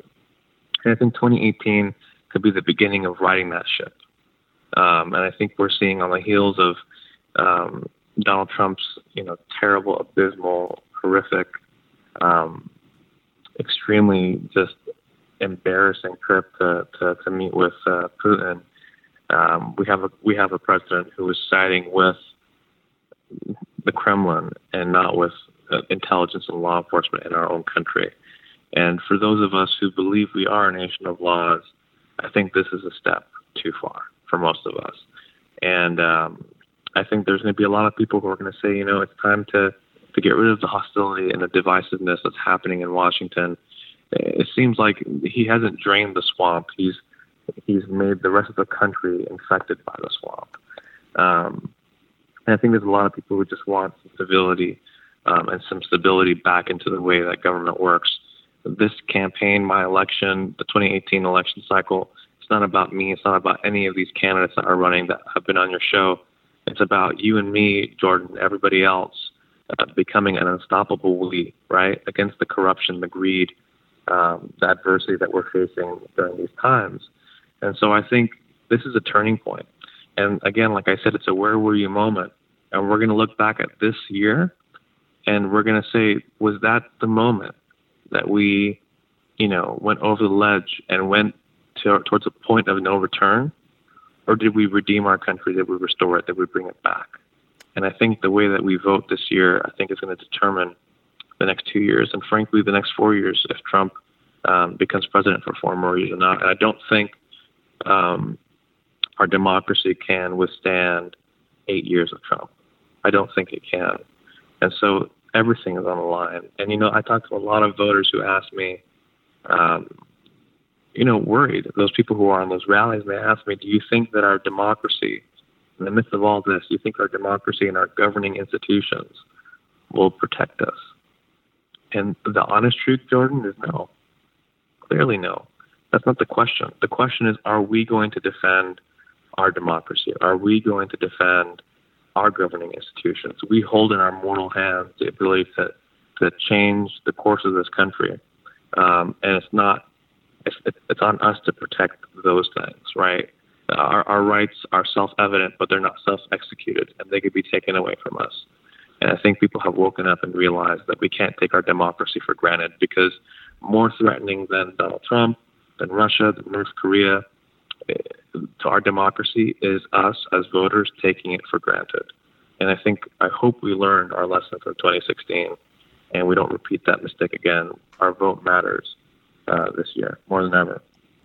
We appreciate having you so much today, Amar, on the program. It has been such a joy talking to you. We don't want to take up too much of your time. We know you're very busy. Before we send you off, though, could you please let our listeners know where they can go to help volunteer on the ground, or if they want to donate to your campaign or just follow your journey? Let them know where they can follow you. Oh, thank you so much for doing that. So you can follow me at CampaCampaign.com. It sounds like a stutter, CampaCampaign.com, or on Facebook, Amar Campa for Congress. I'm not taking any corporate PAC money. Right now is the season where we're trying to fundraise so I can multiply my message, get more people to have more clipboards, keep my offices open, get our message out there. So if you liked what you heard today, help me multiply that message and beat Duncan Hunter and his billionaire buddies by not taking any corporate PAC money at all, and leading with my values and fighting for health care and jobs and justice for all of us. All right. Well, thank you so much, Amar. Folks, you heard it on Mueller, She Wrote. California's 50th District Congressional Democratic candidate, Amar Campa-Najjar. Thank you so much. We will be following you, and best of luck on the trail. Thank you so much, Jordan. All right. We'll talk to you next time. Thank you. Guys, thank you so much for sticking with us for this absolutely insane episode. I'm surprised we did it in under 8,000 hours. You're all amazing. We love you. We will see you next week, where hopefully we will be announcing a winner of a PlayStation 4. We're so close. We're only about 500 followers away from 10,000 on Twitter. And when we get to 10,000, it was supposed to be 10,000 on Twitter and 10,000 on Facebook, but we only have like 2,800 on Facebook, and I don't think it's ever going to get anywhere close. So I'm just going to bite the bullet and get somebody a PlayStation 4. Nice. Yeah. All right, guys. Yeah, I'm excited to announce it. I don't know how I'm going to randomly select one of our Twitter followers. There are generators. There's generators? Yeah, that's probably the best way to do it. Yeah, because I want it to just be completely anonymous. Right, because if Poop Weasel gets it, I mean, they are my spirit animal, but like it could still happen, but also we'll make sure there's a way to record it too, make it very transparent if you wanted to. Yeah, let's make sure we do that. Absolutely. We'll have Comey People select actually it. getting upset at us that we didn't select it in an ethical way. No, I bet if we have Comey reveal it, nobody will actually believe it. I meant you wouldn't get a PS4. That's what I meant. You won't win a PlayStation 4. Yeah. You just put my words in the past. All right, you guys. Anyway, remember to vote. Please get out there, support everything you can do. Call your congressman, complain, be loud. Let's go march. Whatever you need to do. Make a sign that says treason with the 45 as the EA or whatever it is. Yep. Or AS. Yeah. Words, letters. I forget too. Yeah. TRE45ON. EA. Yeah, you're right the first time. Yeah. Yeah. All right. No, I think I was wrong the first time. Oh. Anyway, it's totally fine. We know what it is. Go make a sign. Go march. I love you. Yeah. I've been AG. I've been Jaleesa Johnson. I've been Jordan Coburn. This is Mueller, She Wrote.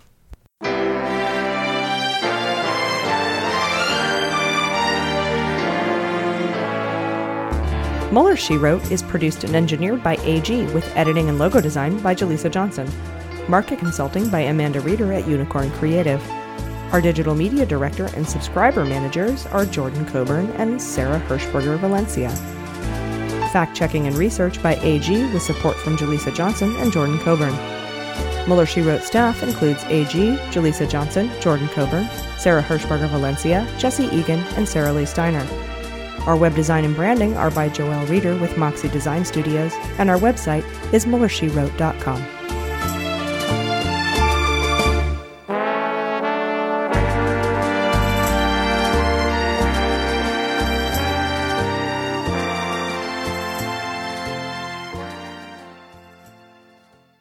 MSW Media.